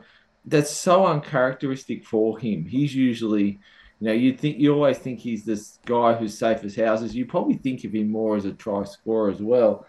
I think he's struggling. In a team that's top of the table, if you want to look for someone who's struggling, that could be where the chink in the armor is with Hodgson. If Hodgson can explore that, Sean Lane, Regan Campbell Gillard. I think Mitchell Moses is starting to get this team clicking. This is going to be a very, very tight game. Jermaine Hopgood on the interchange bench, I think, is a good is someone who can inject themselves. Marty Tapau for the Broncos, again, someone who can do some things. I think what the difference is for me is that it just seems to be that the Broncos can make sure they're 1, 6, 7, and 9 are there solid. Carrigan at 13. We know, we've all spoken before how we always feel that 13th player, the lock, is just as integral for the spine. Ryan Madison's there for para. I'm picking the Broncos. I'm with Griffo, but only just. I'm actually talking myself out of it as I keep talking. Gutherson, the way he played last week, the bombs he diffused last week were just, they brought hail down and he was still able to catch them. I think this Parramatta side's a side that's starting to warm to the competition. They had a very tough run early. It doesn't get better. When you talk about the Broncos, they've got Para this week in Darwin and then South Sydney next week. It's going to be interesting to see where the Broncos are at. Like I said, I think the Broncos slightly tip the scales in their favour. I'm not too sure if on kickoff grade it'll be the same for me. I like what Para did last week, but it was against the Dogs. That's my only concern. Yeah, Para have been good. Para have been building over the past few weeks, and I think it's sort of been building to them winning a big game, because I suppose a lot of the story has been that they struggled early on and then won some games against teams that they should have beaten. And they've got a good record against the Broncos. I think they've won 6 of their past 7 games against them. But I think the tough thing is, I don't know if we've seen a Broncos side this strong for a few years. I think the safe bet, if you're a tipster out there, is to go with the Broncos. I think they're going to be favourites. I think they deserve to be favourites. Yeah, I'm with you. I'm going to tip them, but this isn't one of those games where I'd be shocked if Para win. But I'll go with Brisbane just purely off the. This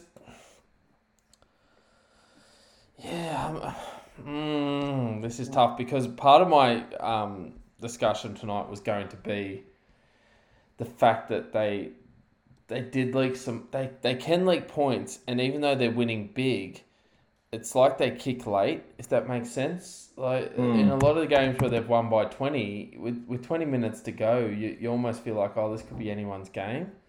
And I just worry that a side like Parramatta might be able to snag a few points. That's where I'm at, Gray. I've got to be honest. That's where I'm at. I'll be honest with you. I'm contemplating Parramatta, but I think I'll end up going safe and tipping Brisbane. But if you're trying to get one up on your tipping comp, Para's not a bad option this week, I don't think. But I'll go Brisbane. Okay, third game of the round is going to take us to a course stadium. So it'll be the second game in a couple of days at a course stadium. First game on Saturday will be at 5:30 p.m. Obviously, we've got some games happening into the early days of next week. So the Bulldogs versus Sharks, 5:30 p.m. a course stadium on Saturday the 22nd of April. For the Bulldogs, Jacob Carraz, I don't know if you guys saw that knee injury. That was very unlucky for Jacob Carraz. So Casey's coming into the side, and Braden Burns also coming back from an ankle injury. Those two fellas, Casey and Burns, are going to be the wingers. Avarillo and Davey have been named to play despite suffering injuries against the Eels. I think it was Avarillo's knee and Davey's finger. So you have to keep an eye on that one. Not sure if it means much to you guys, fellas, but this week Flanagan's going to be wearing 6 and Burton 7. I think that's just I don't know if there's a superstition there and a bit of a jersey, but, why not? They're both in the halves, but just changing numbers. Yeah.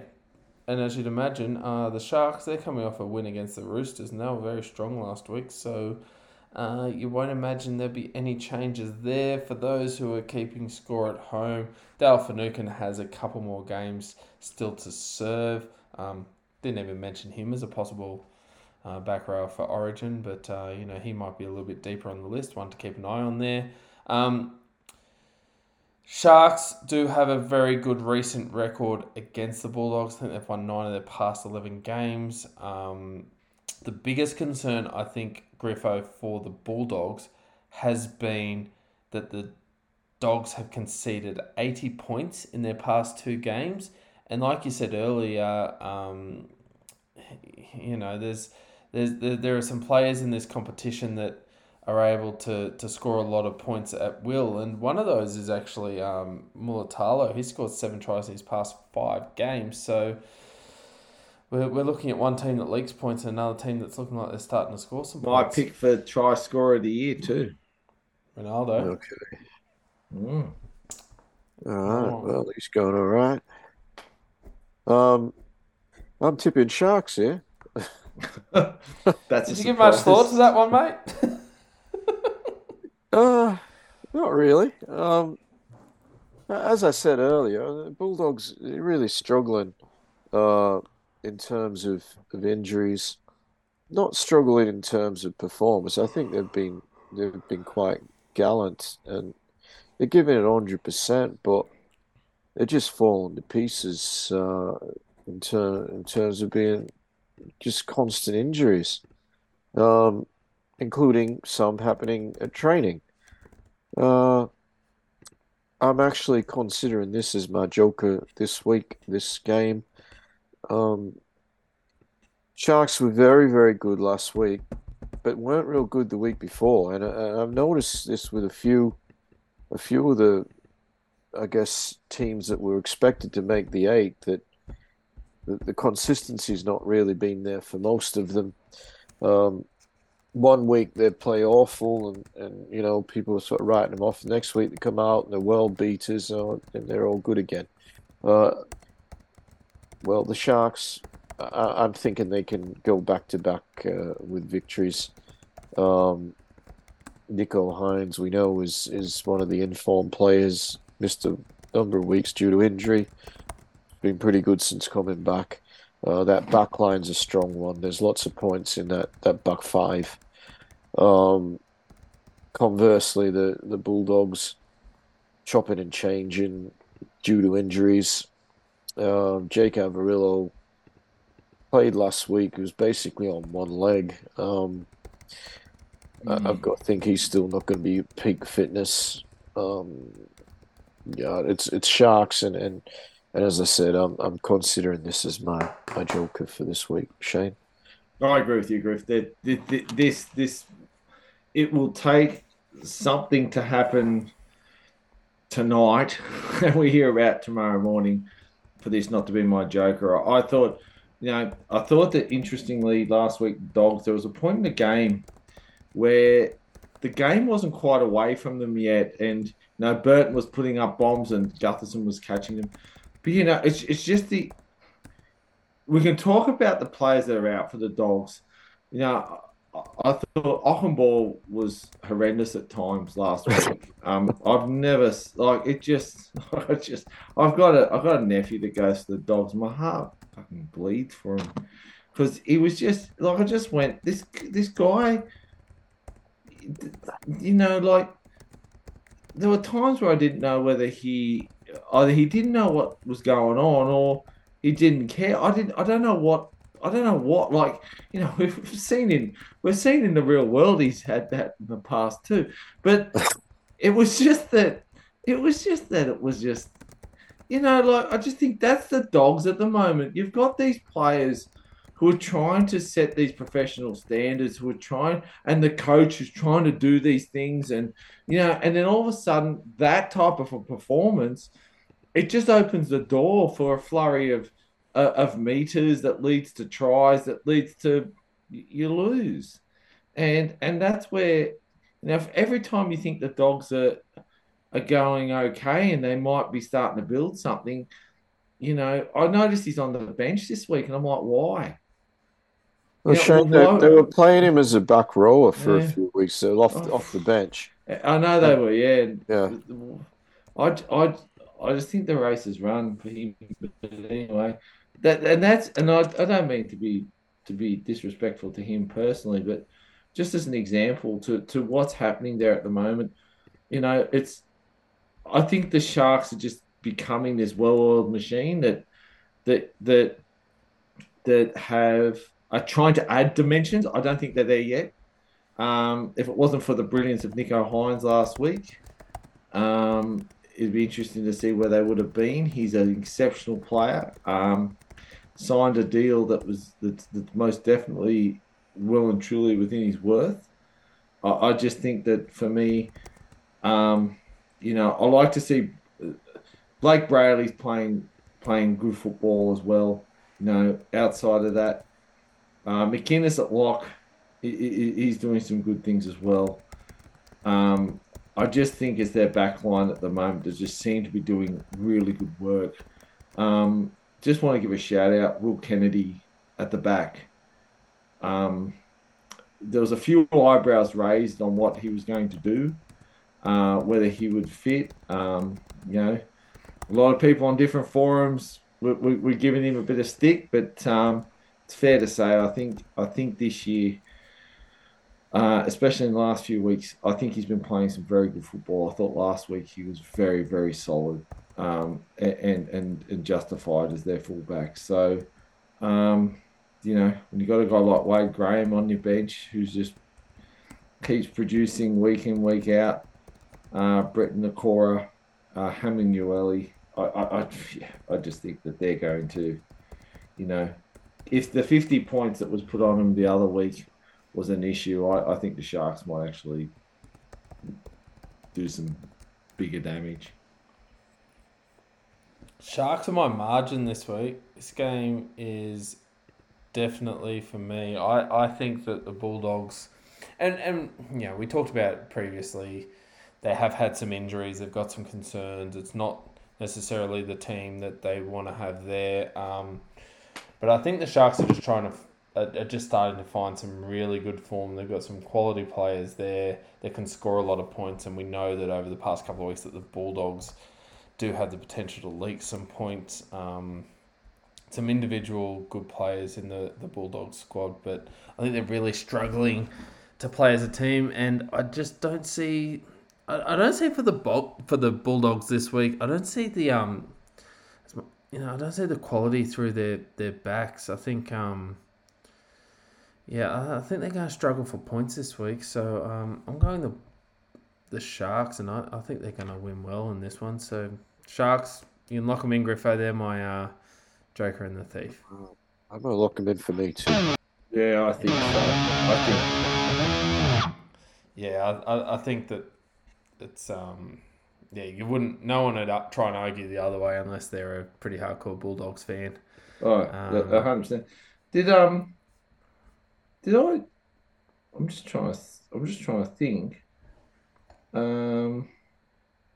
Sorry guys. I just want to see something with their team list for the Dogs. I wasn't 100% sure. Yeah, I just want to say Braden Burns had a bit of a day out in New South Wales Cup, so a couple of weeks ago. So it'd be interesting to see what comes of him this week. Playing on the wing. Yeah, I think I think good luck to him. He's he did. He had a day out a couple of weeks ago, so if he's got his way back in, playing for a spot. Had some bad luck with injuries, playing for a spot. Good on him. I hope he has a belter of a game. And look, Cowboys fans by a tongue, right? yeah, for my sake, but for his sake, hope he does well. And the Cowboys fans will be hoping that their team goes well. And we mentioned earlier on that we expected a lot from the Cowboys. We expected them to be the best Queensland team this year. They're really struggling down 16th place. They are at home this week against the Newcastle Knights, who are coming off that heartbreaking Can I loss. put a question out to against both of Penrith. you without notice, just on the fly here before we talk about teams? Do it. Are they the disappointment of 23 Yes. so far?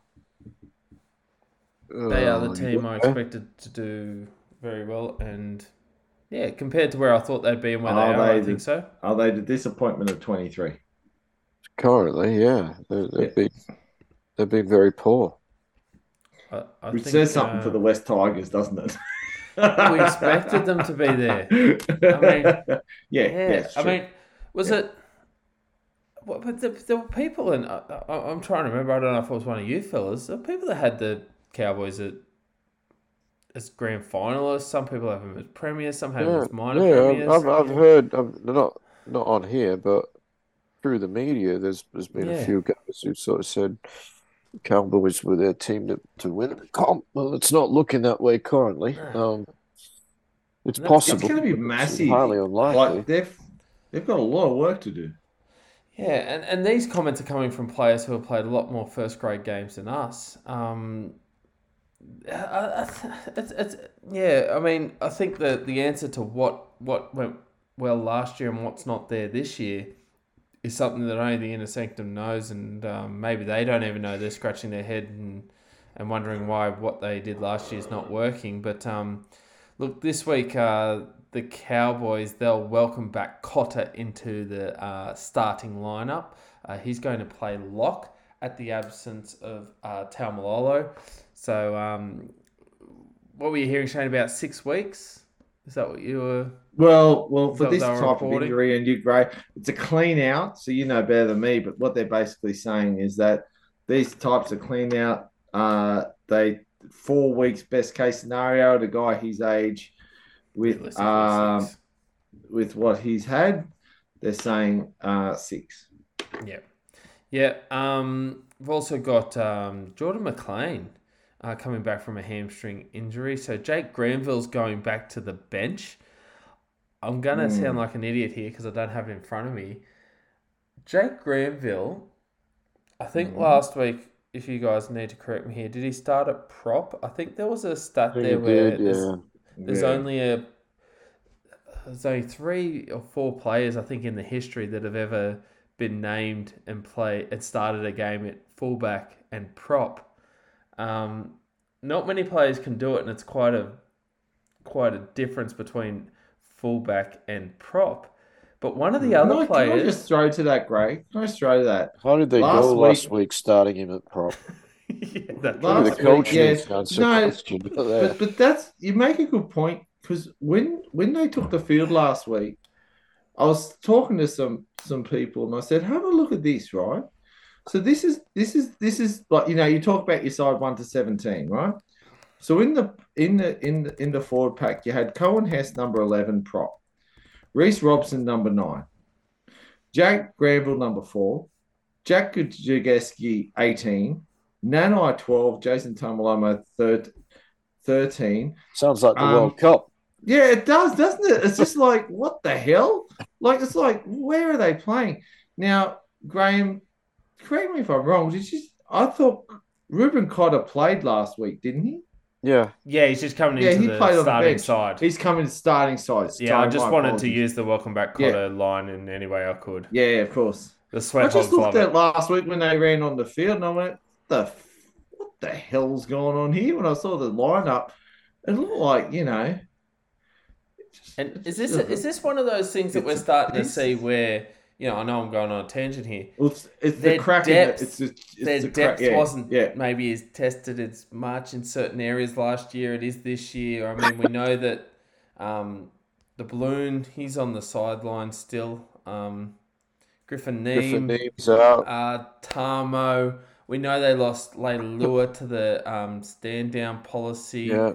McLean's only just coming back in.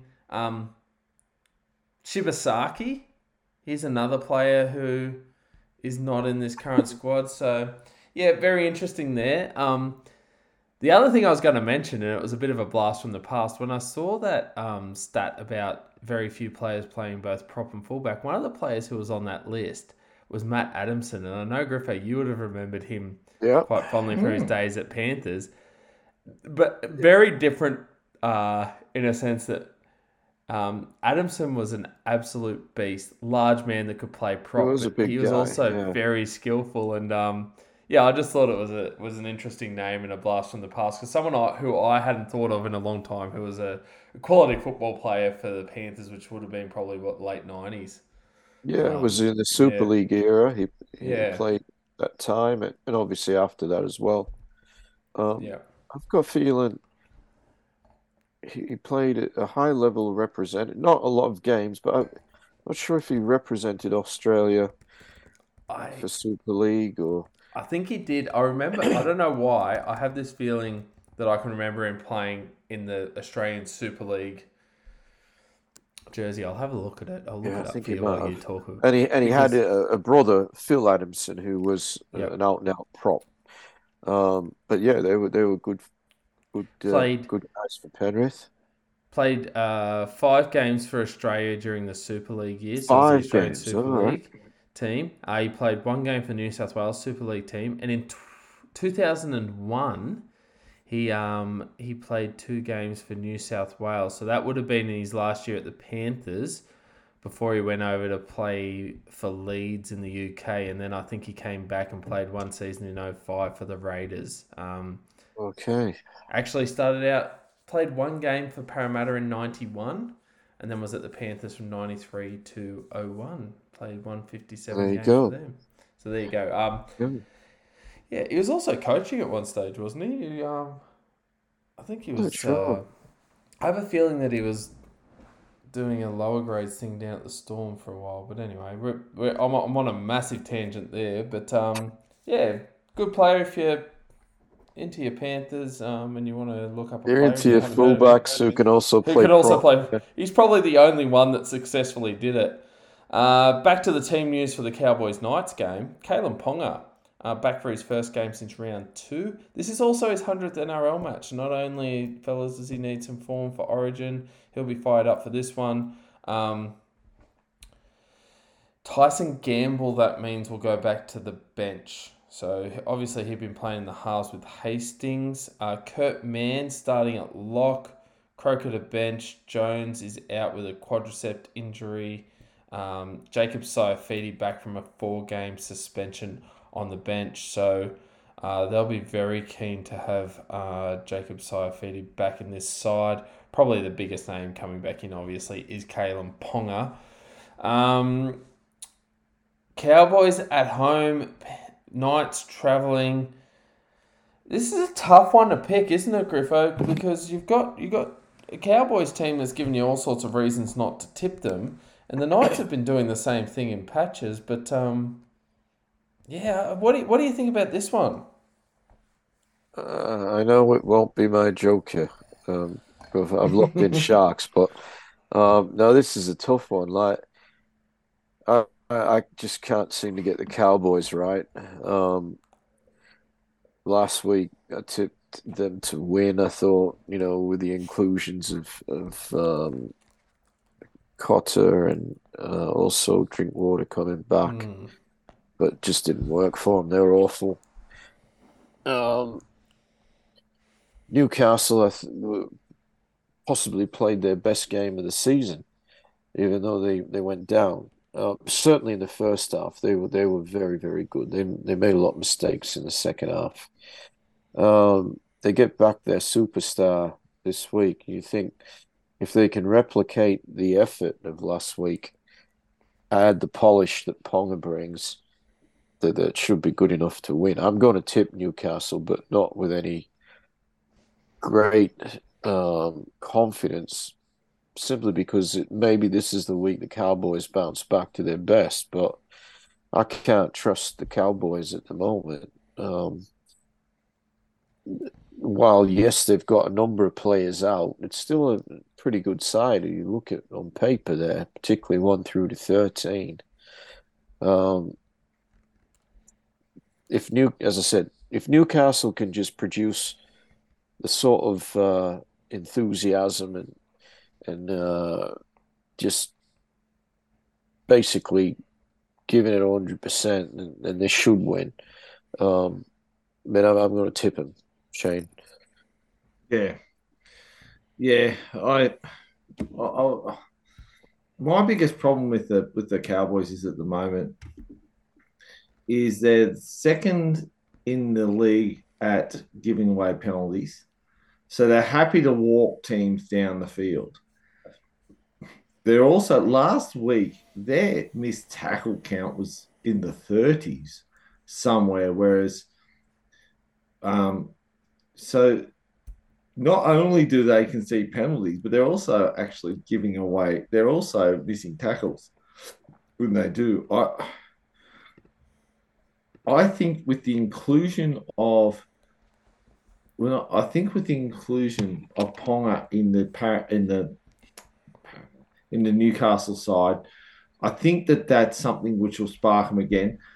They lost last week, but a part of me says inside the coaching staff's going to talk about how much they won, that they took a side like Penrith all the way to Golden Point, didn't get the 2 points, but that's building confidence within yourself. You add Ponga to this side, I think Bradman Best is someone who they need to start looking at injecting into the game. I think when I look at this game, there's a part of me that says the only reason people will pick the Cowboys is it's at home. Yep. And they're due for a win. You know, if you want to play numbers game, they're at home, they're due for a win, you pick the Cowboys.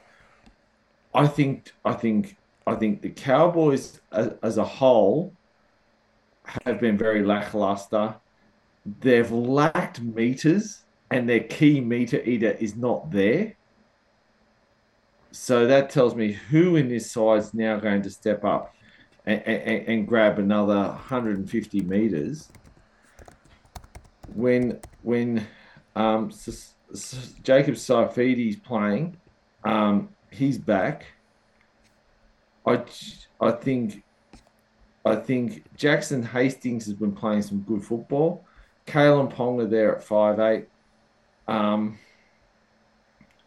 Gagai Bradman Best in the centres has been doing some good things. I think Crossland in a hooker has been solid. I've got Newcastle. I just think that I can't.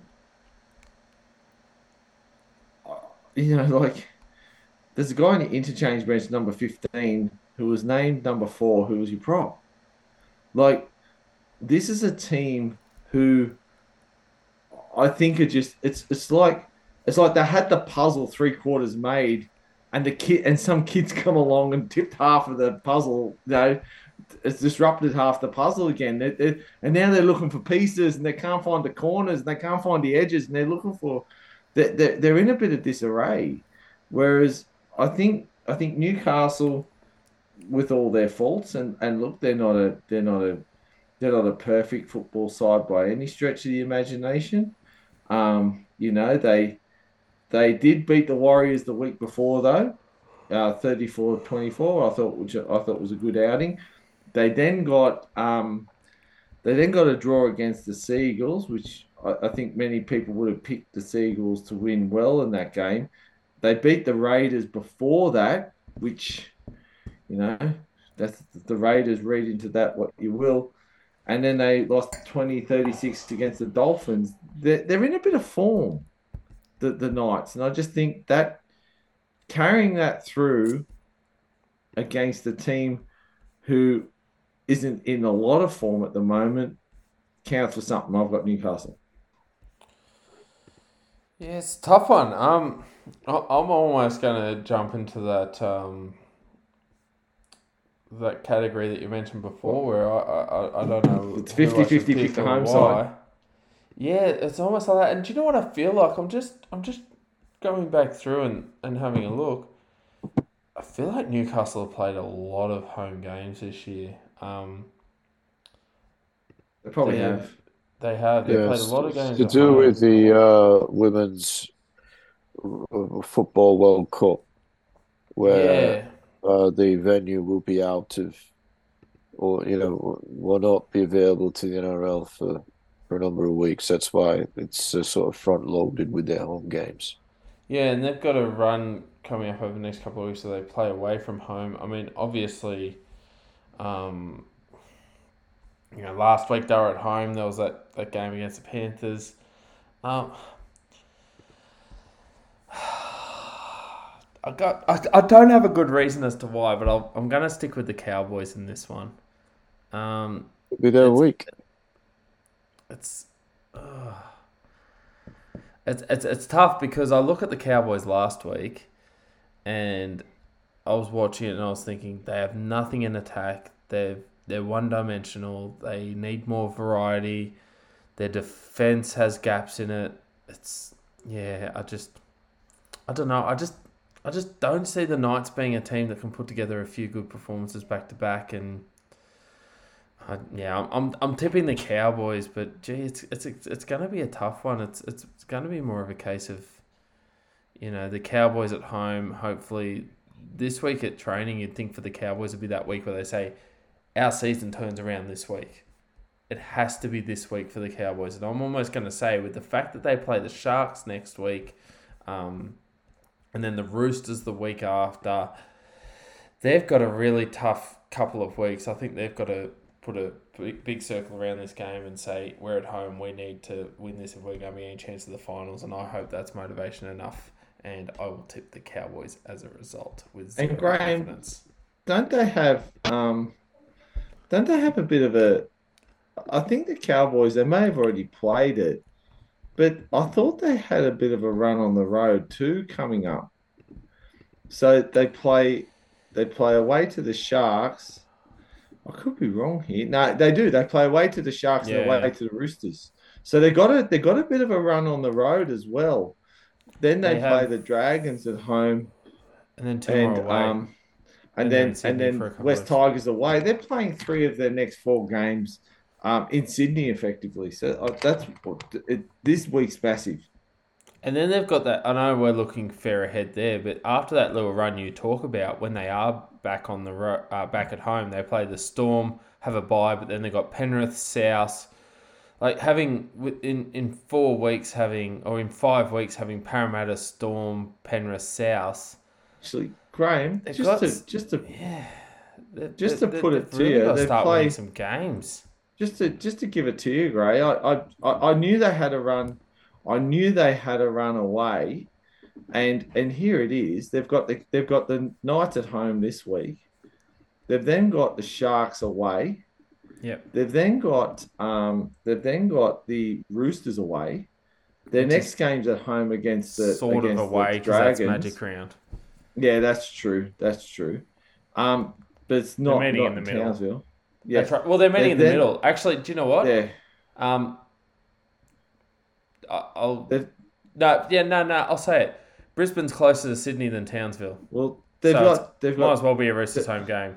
Yeah, they've got the Cowboy. They've got the Dragons at home. Then they've got the Tigers away. They've then, I think, got the Eels. They've got the Eels away. They've then got the Storm at home. So they've like within that 6-week period. I know Magic Round's in one of them. They've then got their bye. Within that 6-week period, they've got 2 home games. Yeah, it's tough. That's what I mean. They've got to make this home game huge. This week is massive. Have to be circling it. If they come away out of this without points, I'll say it now. I'm putting a line through their season. It's done. They can't make the 8. I think I'll put a line through them. Yeah, I definitely put a line through them. Well, because that's a hell of a run to come. Thank you. To come back from. Thank you for helping me justify my tip because I had none of that information the other thing we talk about the Knights. I just had to pick a team and I was less likely to think. But for the Knights, if the Knights can jag a win this week, they've got Para next week, then the bye. So They're go not. They're, away they're and 1 point out of play the 8. well. Yeah. The Knights are ahead of Para, and they're 1 point behind South, Cronulla, Storm, Dolphins, Roosters, Titans. Yeah, and they haven't had their bye yet either. Yeah, they're 3 That and that 3. that's in, that inflates things or deflates things They got the slightly. same win-loss record as the Sharks, Yeah. plus a bye. Anyway, Cowboys. The next game will be another game involving Queensland teams. Both of them Queensland teams here. The Dolphins at home at Suncorp Stadium against the Titans. I suppose we could call this a... they like to call them derbies these days. The Queensland Derby, the Southeast Queensland clash between the Dolphins and the Titans. For the Dolphins, Kafusi is back after his 4-game suspension. He'll come into the side for Kenny Bromwich. He got a 1-game ban for the dangerous contact on Tane Milne last week when they played against the Rabbitohs. Jared Wallace back. He missed out in last week's game against South with a concussion. So the football player with the author's name, JJ Collins, will shift to 18th man. For the Titans, another player who likes to be known by their initials, AJ Brimson, has been listed amongst the reserves. Very interesting to keep an eye on him. He's wearing jersey number 21 this week.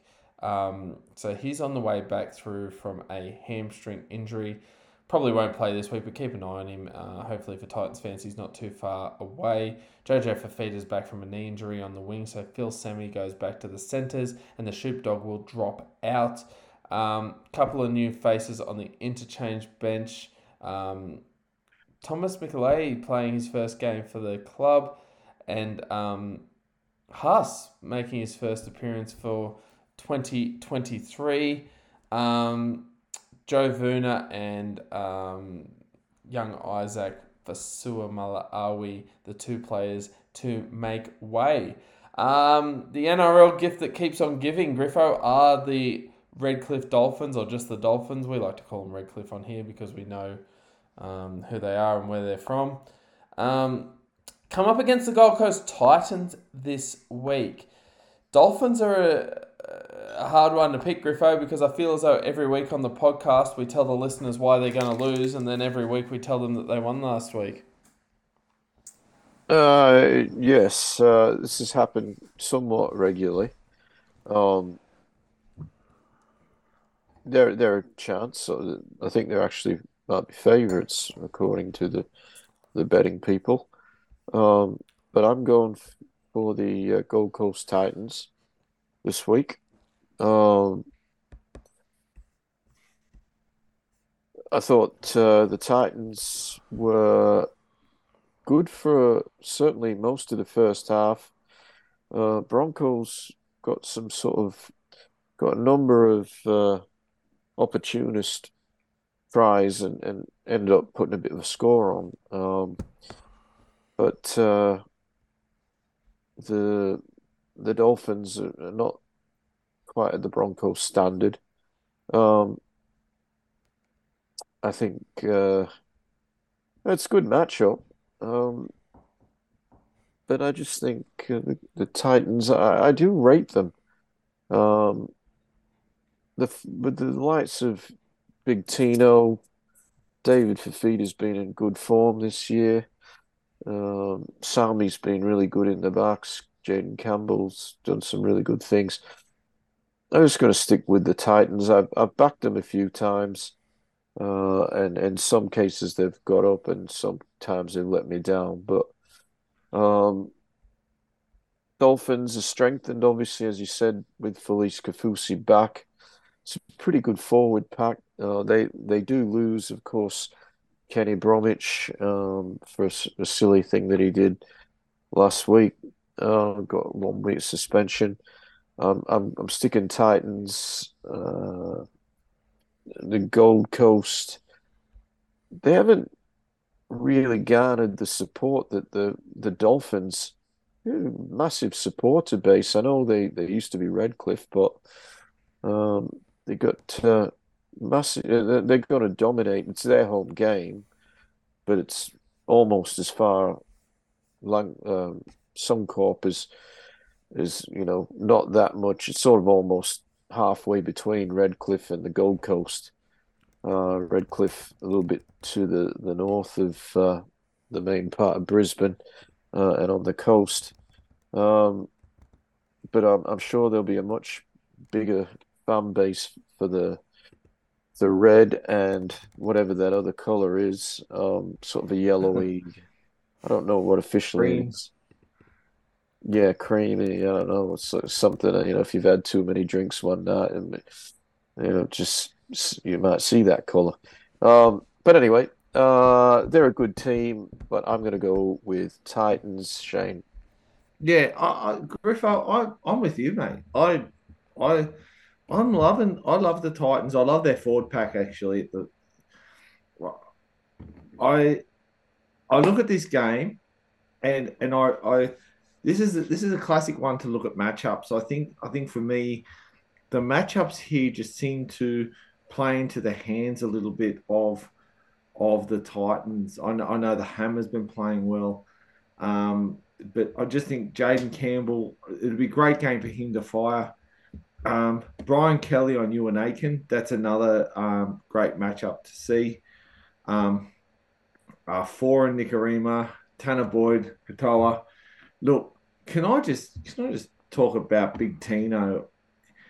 He's a guy who just keeps working, and he has become the heart and soul of this Titans pack. I think he leads by example. He does everything he needs. He needs he needs someone like David Fafita, who's been playing some good football, to do what to run on the fringes, to capitalize on the meters that he makes. I'm going to give a shout out. I'm going to give a challenge to one guy, and he's not going to care because he's playing rugby league and I'm here on this podcast. But Isaac Liu, I really think that if this guy can light it up in the lock position, I'm someone I know. Big Tino is a big player, imposing, great bookend.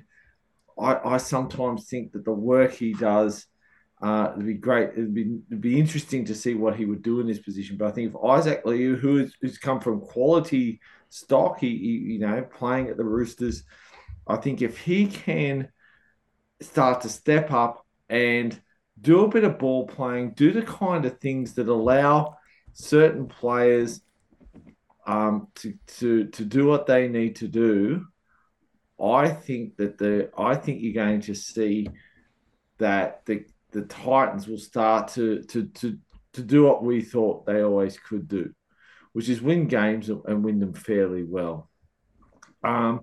Their bench looks good.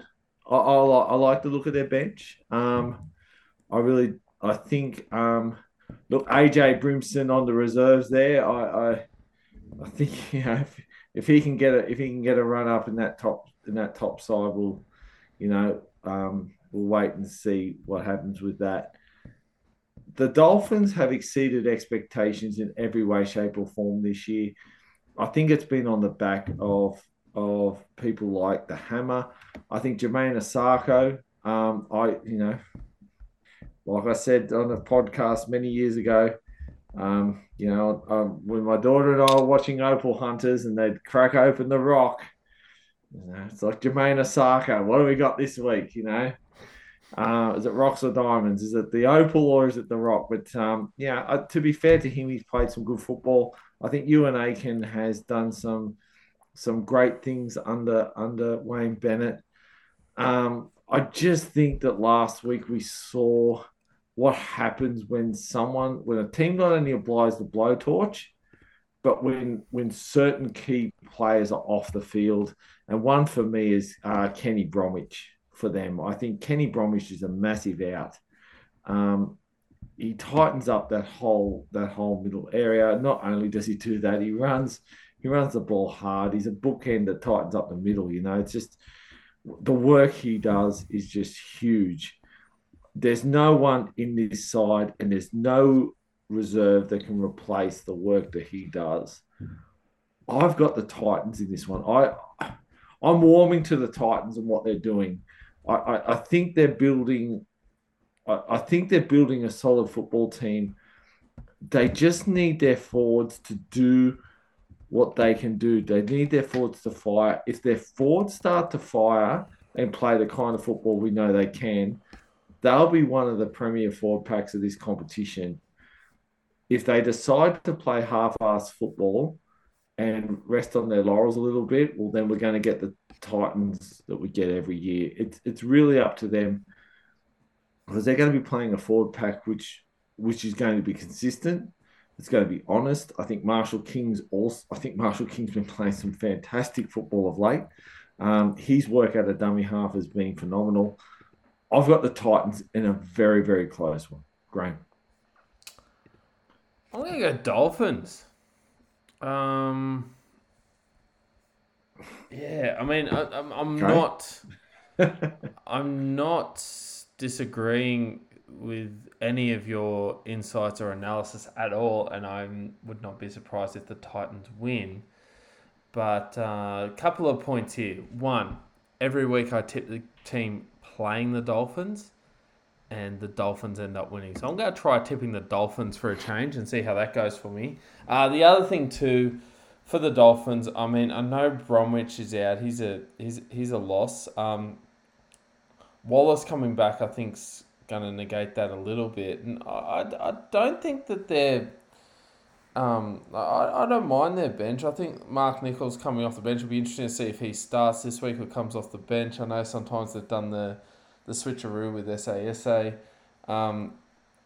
But the other player that I was very sceptical about in this side, who had some good moments over the past couple of weeks, is Cody Nikorima. I was very concerned about how he would pair with young Katoa in the halves. If he can put together an 80-minute performance, I think he's going to be one of the keys to this side. His kicking game and just his way that he manages the game. There were parts of that game last week against South Sydney where he looked like one of the better...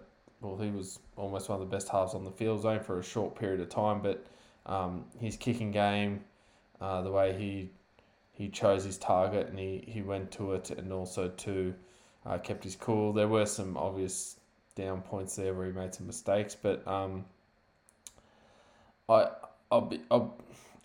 to stick with them. I think they've got a bit of strike power too. I love what the Hammer's doing at the moment. I think last week was the only week he hasn't scored, and they've got some strong centres there and some big bodies in Aiken and Lee. So I think off the back of a big performance by the forwards, I think it's going to be a great forward battle. I'm really looking forward to... Yeah.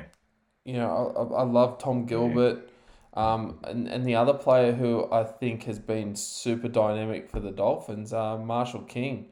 We saw last week when they needed points. He just goes, "I'm just going to do it myself." His work at dummy half has been great. Yeah, I reckon he's been good. So I'm gonna do something uncharacteristic. Graham, can I tell you this week? Can I actually I love your work, but can I tell you why you're going to be wrong? Why is that? Because the Titans are on. They've lost one, lost one, lost. The next one, the sequence is they're going to win, mate. Ah, okay. All right. Tip Gold Coast. Crack the code. No, that's to crack the code, mate. You see, the Matrix is there. You can see it. True. Look, I think the Dolphins have a good record against the Titans. They've never lost to them. They've never lost to the Titans, so that's enough for me. But I do also think... They've both lost to the Dragons, if that says anything. I don't want to knock the Dolphins, because I know they've had some good wins against teams like... Nah, it's been good. They've been a surprise packet of this competition, to be fair. It's been refreshing to watch. I will be honest with you, though. Please do. I don't think they've had... Probably, look, the only big scalp they've got is the Roosters. When we talk about teams they've beaten in the Raiders, the Knights, the Dragons and the Cowboys, we're not necessarily talking about the who's who of the league. They went down to South and Brisbane, who we'd expect to beat them. I don't know if they've been tested to the point. I mean, I do worry in a few weeks when they come up against the likes of the Sharks and the Storm, but I'm going to stick with them. I'll go the Dolphins this week. Why not? Fine. All right, moving on to our next game of the round. Now, this game is going to take us to Campbelltown on Sunday, 4:05 p.m. So the match of the day, technically, for those who follow the coverage that's going to be on free-to-air as well as Foxtel and KO. West Tigers at home to the Manly Seagulls. For this game, we have Dewey, we know, out for the season with his ACL injury. Wakeham's going to play 5'8". There's a big shuffle in the back line. Buller's going to make his debut at fullback. Now, this young bloke playing fullback, I don't know a lot about him, but apparently he's an up-and-comer. He's one to keep an eye on. He wasn't actually in the Tigers. Is it still top 30 or top 25? What's the anyway? Yeah. They've had to basically sign him to a different contract, like a first grade contract in effect, a contract that would allow him to play. So it'd be interesting to see here. He's got a lot of big raps on him. I know.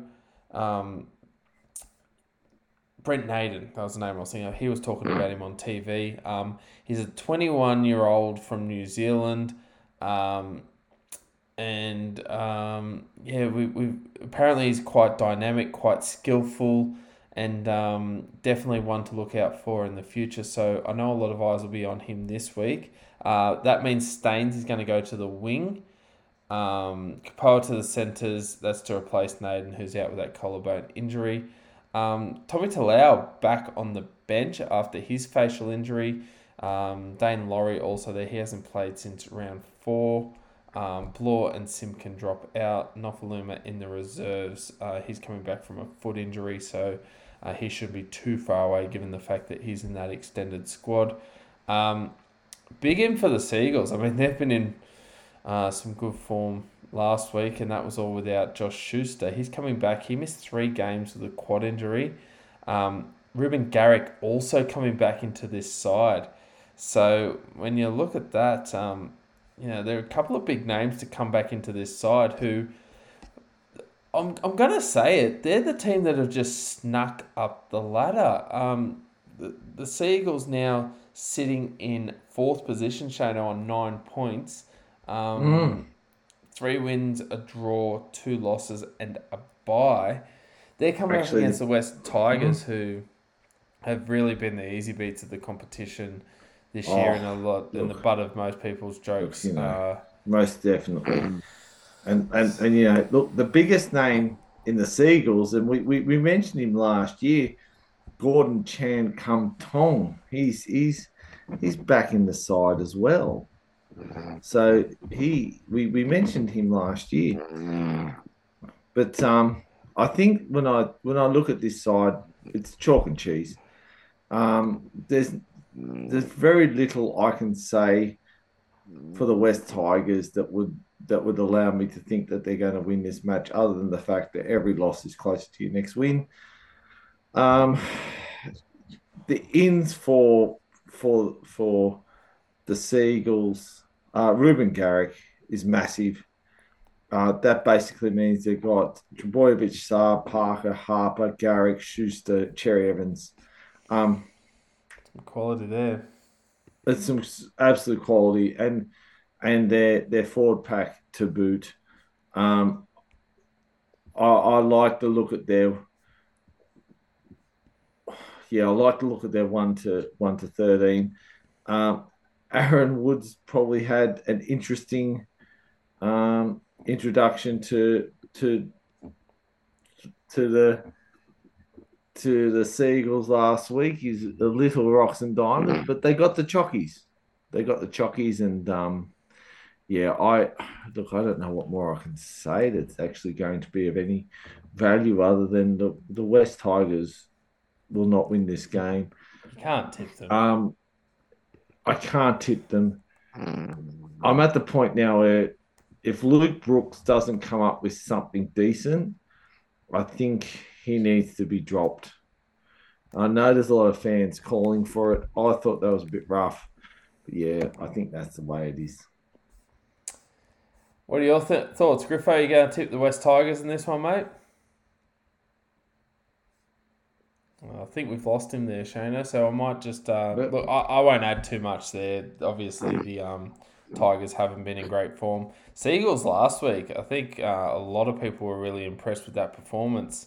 I'll be honest with you, I didn't think that they'd be able to beat the Storm. Seagulls have been a bit up and down, and I think that was the win that Manly needed for people to take them seriously, but I don't think they need too much for this one. I think Manly win this one. This could also be a lot of people's contender for the margin of the week. But I don't think it's as juicy as the other game. Okay, so our next game of the week, we're going to move on then to our traditional Anzac Day clash. Now, this clash, it's a big one, isn't it? And keep this in mind, fellas, when you do your tip. It's not just your regular Roosters Dragons game, but Tuesday, the 25th of April, 4:05 p.m. We know the Dragons live for this one. We know it's a big game, and look, you also know that the Roosters are taking it seriously. Shane mentioned it earlier on in the tidbits that Walker is not in the 17. He's in the reserves. So the halves are going to be Manu and Kiri. That's the way it'll stay. Yeah, I can't see that changing. No, why do it if you're not going to pull the trigger? So Momorowski in the centres. As we also mentioned earlier on the podcast, Crichton's making his comeback. He's coming in pretty much for Butcher, who is suspended. Tupanua,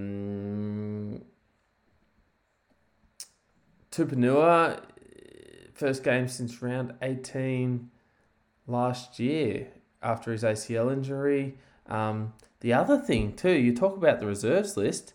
Nathan Brown, number 19.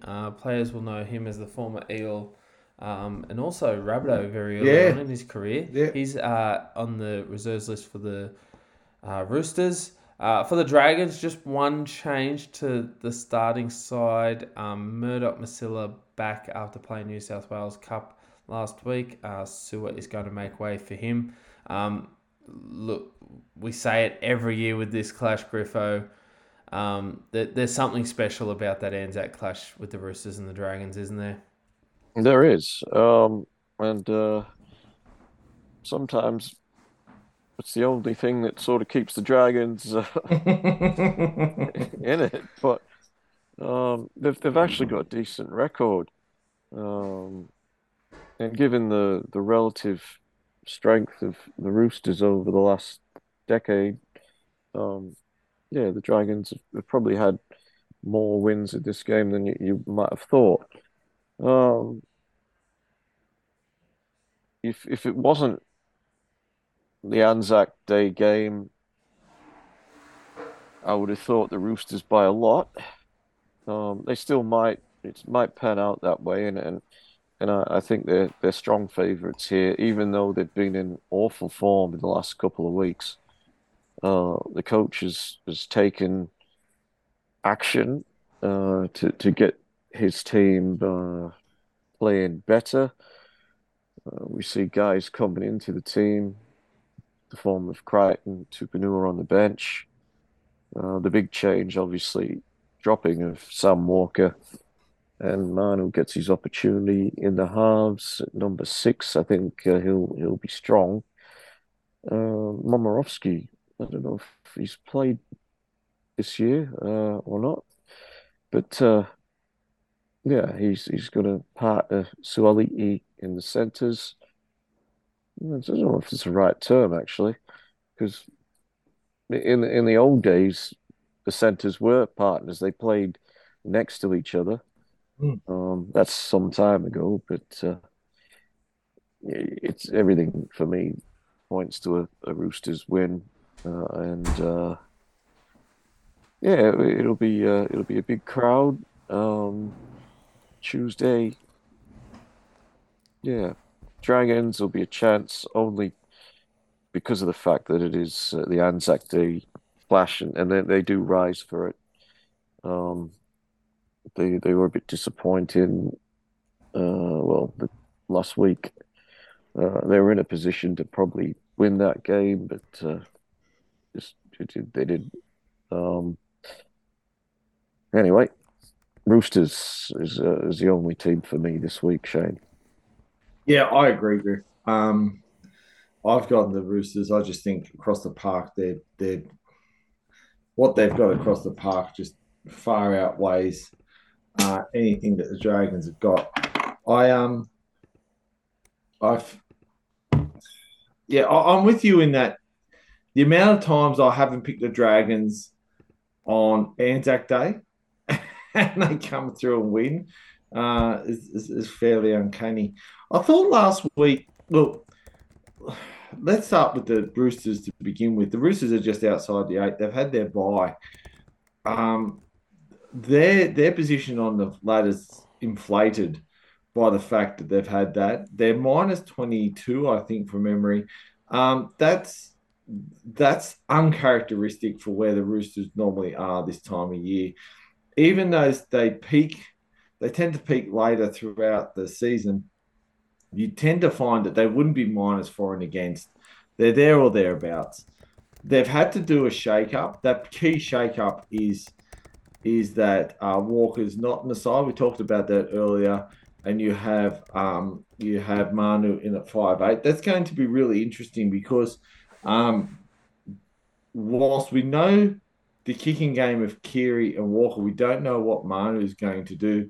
So if it means that Keary is going to be doing all the kicking, well then you don't need to be a rocket scientist to say who to target on the 5th. So that's going to be interesting as well. I've thought out wide on certain occasions. The Roosters have been found wanting. They play a very compressed defence. So if a team can spread the ball, then you have a chance. The biggest problem with the Dragons is they're struggling at the moment for a lot of things. And poor Jack Bird last week, he was he was getting frustrated by the fact that people just weren't taking care of the little things. The Jack de Belin, a classic one was the Jack de Belin where he lifted a leg for the penalty where guy landed on his head. Sure, as soon as his leg was lifted, he milked the penalty, but it's like, don't come in and lift the leg. The guy's held. I think there's a lot of I got a gut feeling. No, I don't have a gut feeling. I'm going to just say it as a fact. The biggest problem with the Dragons is this. When you talk about them playing for the coach, I don't know if they are. When you're talking about them playing for the club, well, you're talking about a club where only 3 people came to their end of year due. And I haven't seen any great things happening at the Dragons, which improves that. The Dragons are so close. They've got some good players. They do some good things, but then the fact that they don't care causes them to do the most stupid, innocuous, dumb things, which give away penalties, which put them on the back foot, which put the opposition straight onto their doorstep to concede tries. Look, I think, I'm picking the Roosters, but this might be one year where unless the Dragons want to actually play and turn up for themselves, this is not going to be my margin. I was thinking about it, but it could be a cricket score. My biggest concern is if Joseph Manu decides not to kick and Luke Keary's the key kicker, well, a lot of pressure is going to come his way, which might gift Tyrell Sloan some cheap, easy ball in some good areas, Gray. Yeah, I mean, like you guys said, basically across it, I think in a nutshell, this game, the Dragons lift, so be wary of the Dragons on Anzac Day. But given the Roosters and what they're capable of, I think they're the team to tip in this one. Very interesting to see. I'm very, very curious to see Joey Manu get his hand on the ball a lot more. Very interested to see how that all pans out for them. So definitely plenty of reasons to watch on the weekend, and for me, this will be a Roosters victory. All right, the final game of the weekend has become yet another traditional game over the past few years. I suppose an annual clash is one way to describe it rather than a long-standing traditional clash. It's probably one of those ones that's for the past 5 or so years has been on the calendar on Anzac Day with an Australian team taking on a team from New Zealand with the Anzac I think spirit it's alive. turned into a tradition. I think it's fair to say that these two playing tradition now. Yep, fair enough. Yeah. On the Storm evening. taking on the Warriors, 7 p.m. on Tuesday, the 25th of April. Nick Meaney back for the Storm. He wasn't there in round 7. He had concussion symptoms. We would remember last week that Cameron Munster played fullback. So what that means is with Meaney coming back in, Munster's going to go back into the halves. Pezzet's going to go back to the reserve, so he shouldn't feature this week. All things going well for the Storm. Big Nelson, a Sofa Salamona, named to return from a knee injury. He'll come in for Kamakamika, who is suspended. Murata Niakore's return from a 2-game suspension will push Curran to the bench. Wade Egan also cleared for concussion protocols, but the Warriors have actually chosen not to play him this week. Last week, believe it or not, the team that come off a loss was the Storm, and the team that come off a win was the Warriors, Griffo. But back in Melbourne, the Storm at home, this is going to be a very different task for the Warriors. Tough ask to go to Melbourne and come away with 2 points. Yeah, they don't often do it. No, I'm going to tip Melbourne here. I know they were disappointing last week, but they do have a few wins. Big Nelson is back. They're going to make a big difference to this team. And as you mentioned, Nick Meaney comes back. Munster played fullback last week and probably wasn't as effective as he has been at 6. So they're getting closer to their best team now, the Storm. There's still a few guys missing, but they're getting closer. And apart from before last week, they were going quite well. So the Warriors having their, as we mentioned earlier, their best season for quite some years. In the top 4 at the moment and have been for a few weeks. They're certainly going to give themselves a chance this week. They've got a few back as well. Murata Niakore comes back from suspension. He's a good player. I think Power have missed him, and he's been a good gain for the Warriors. We talked earlier also about the form of Sean's nickel, or Nick Clockle Sharnstat, as I like to refer to him. He's been great. Dylan Walker's been very good. Johnson and the outside backs have been strong. Some of those guys sometimes have a bit of mistake in them, but they've been pretty solid. But I don't think they're going to get the job done in Melbourne. I'm not writing them off, but I just think the Storm, with the likes of Munster, Jerome Hughes, Harry Grant, I just think they'll be a bit too good for the Warriors. Straight on.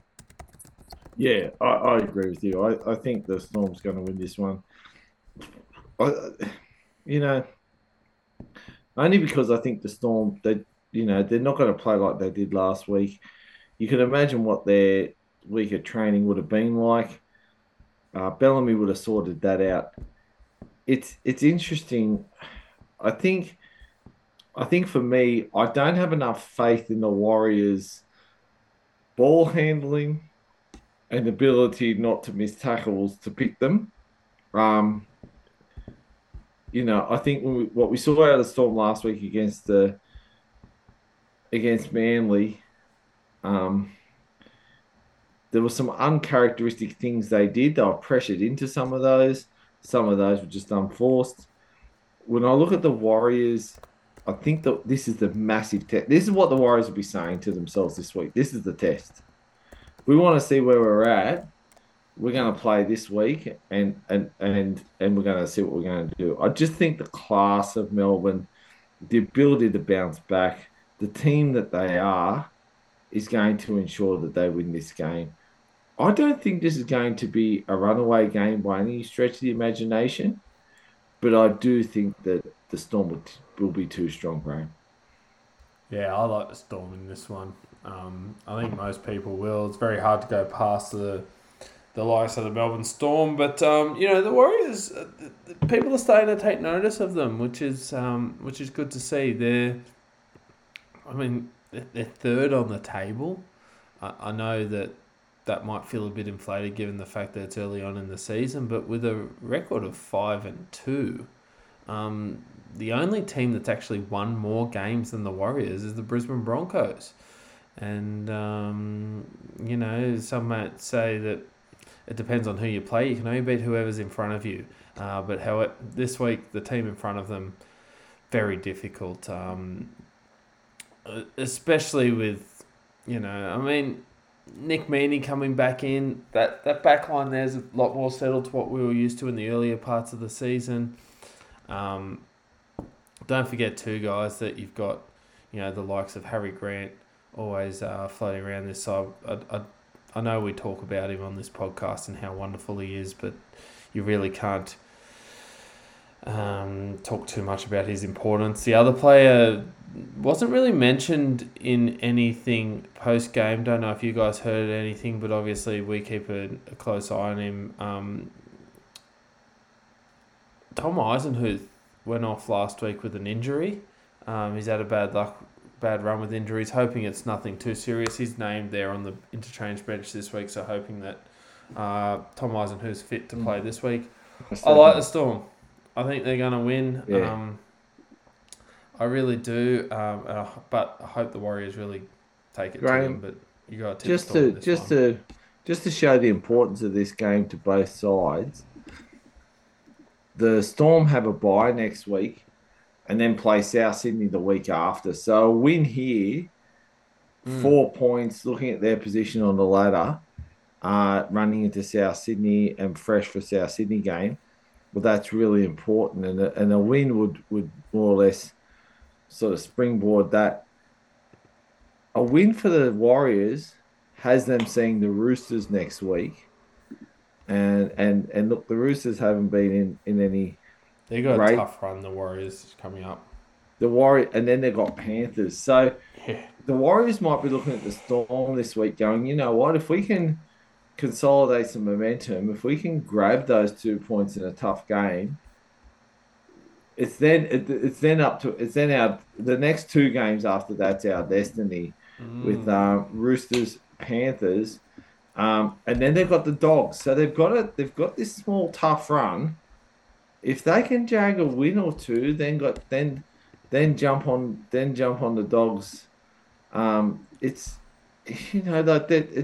it's the Dogs then bye. For them it's 3 tough weeks, Dogs bye. Oh, then they've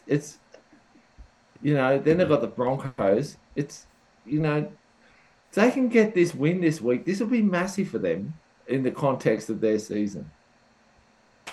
Definitely. Yeah, no, big game. I think it's a big game for both of them. So, and when, you're looking to bring the best out of your teams, you're looking at the Storm being the team you feel like most likely to turn it on when needed.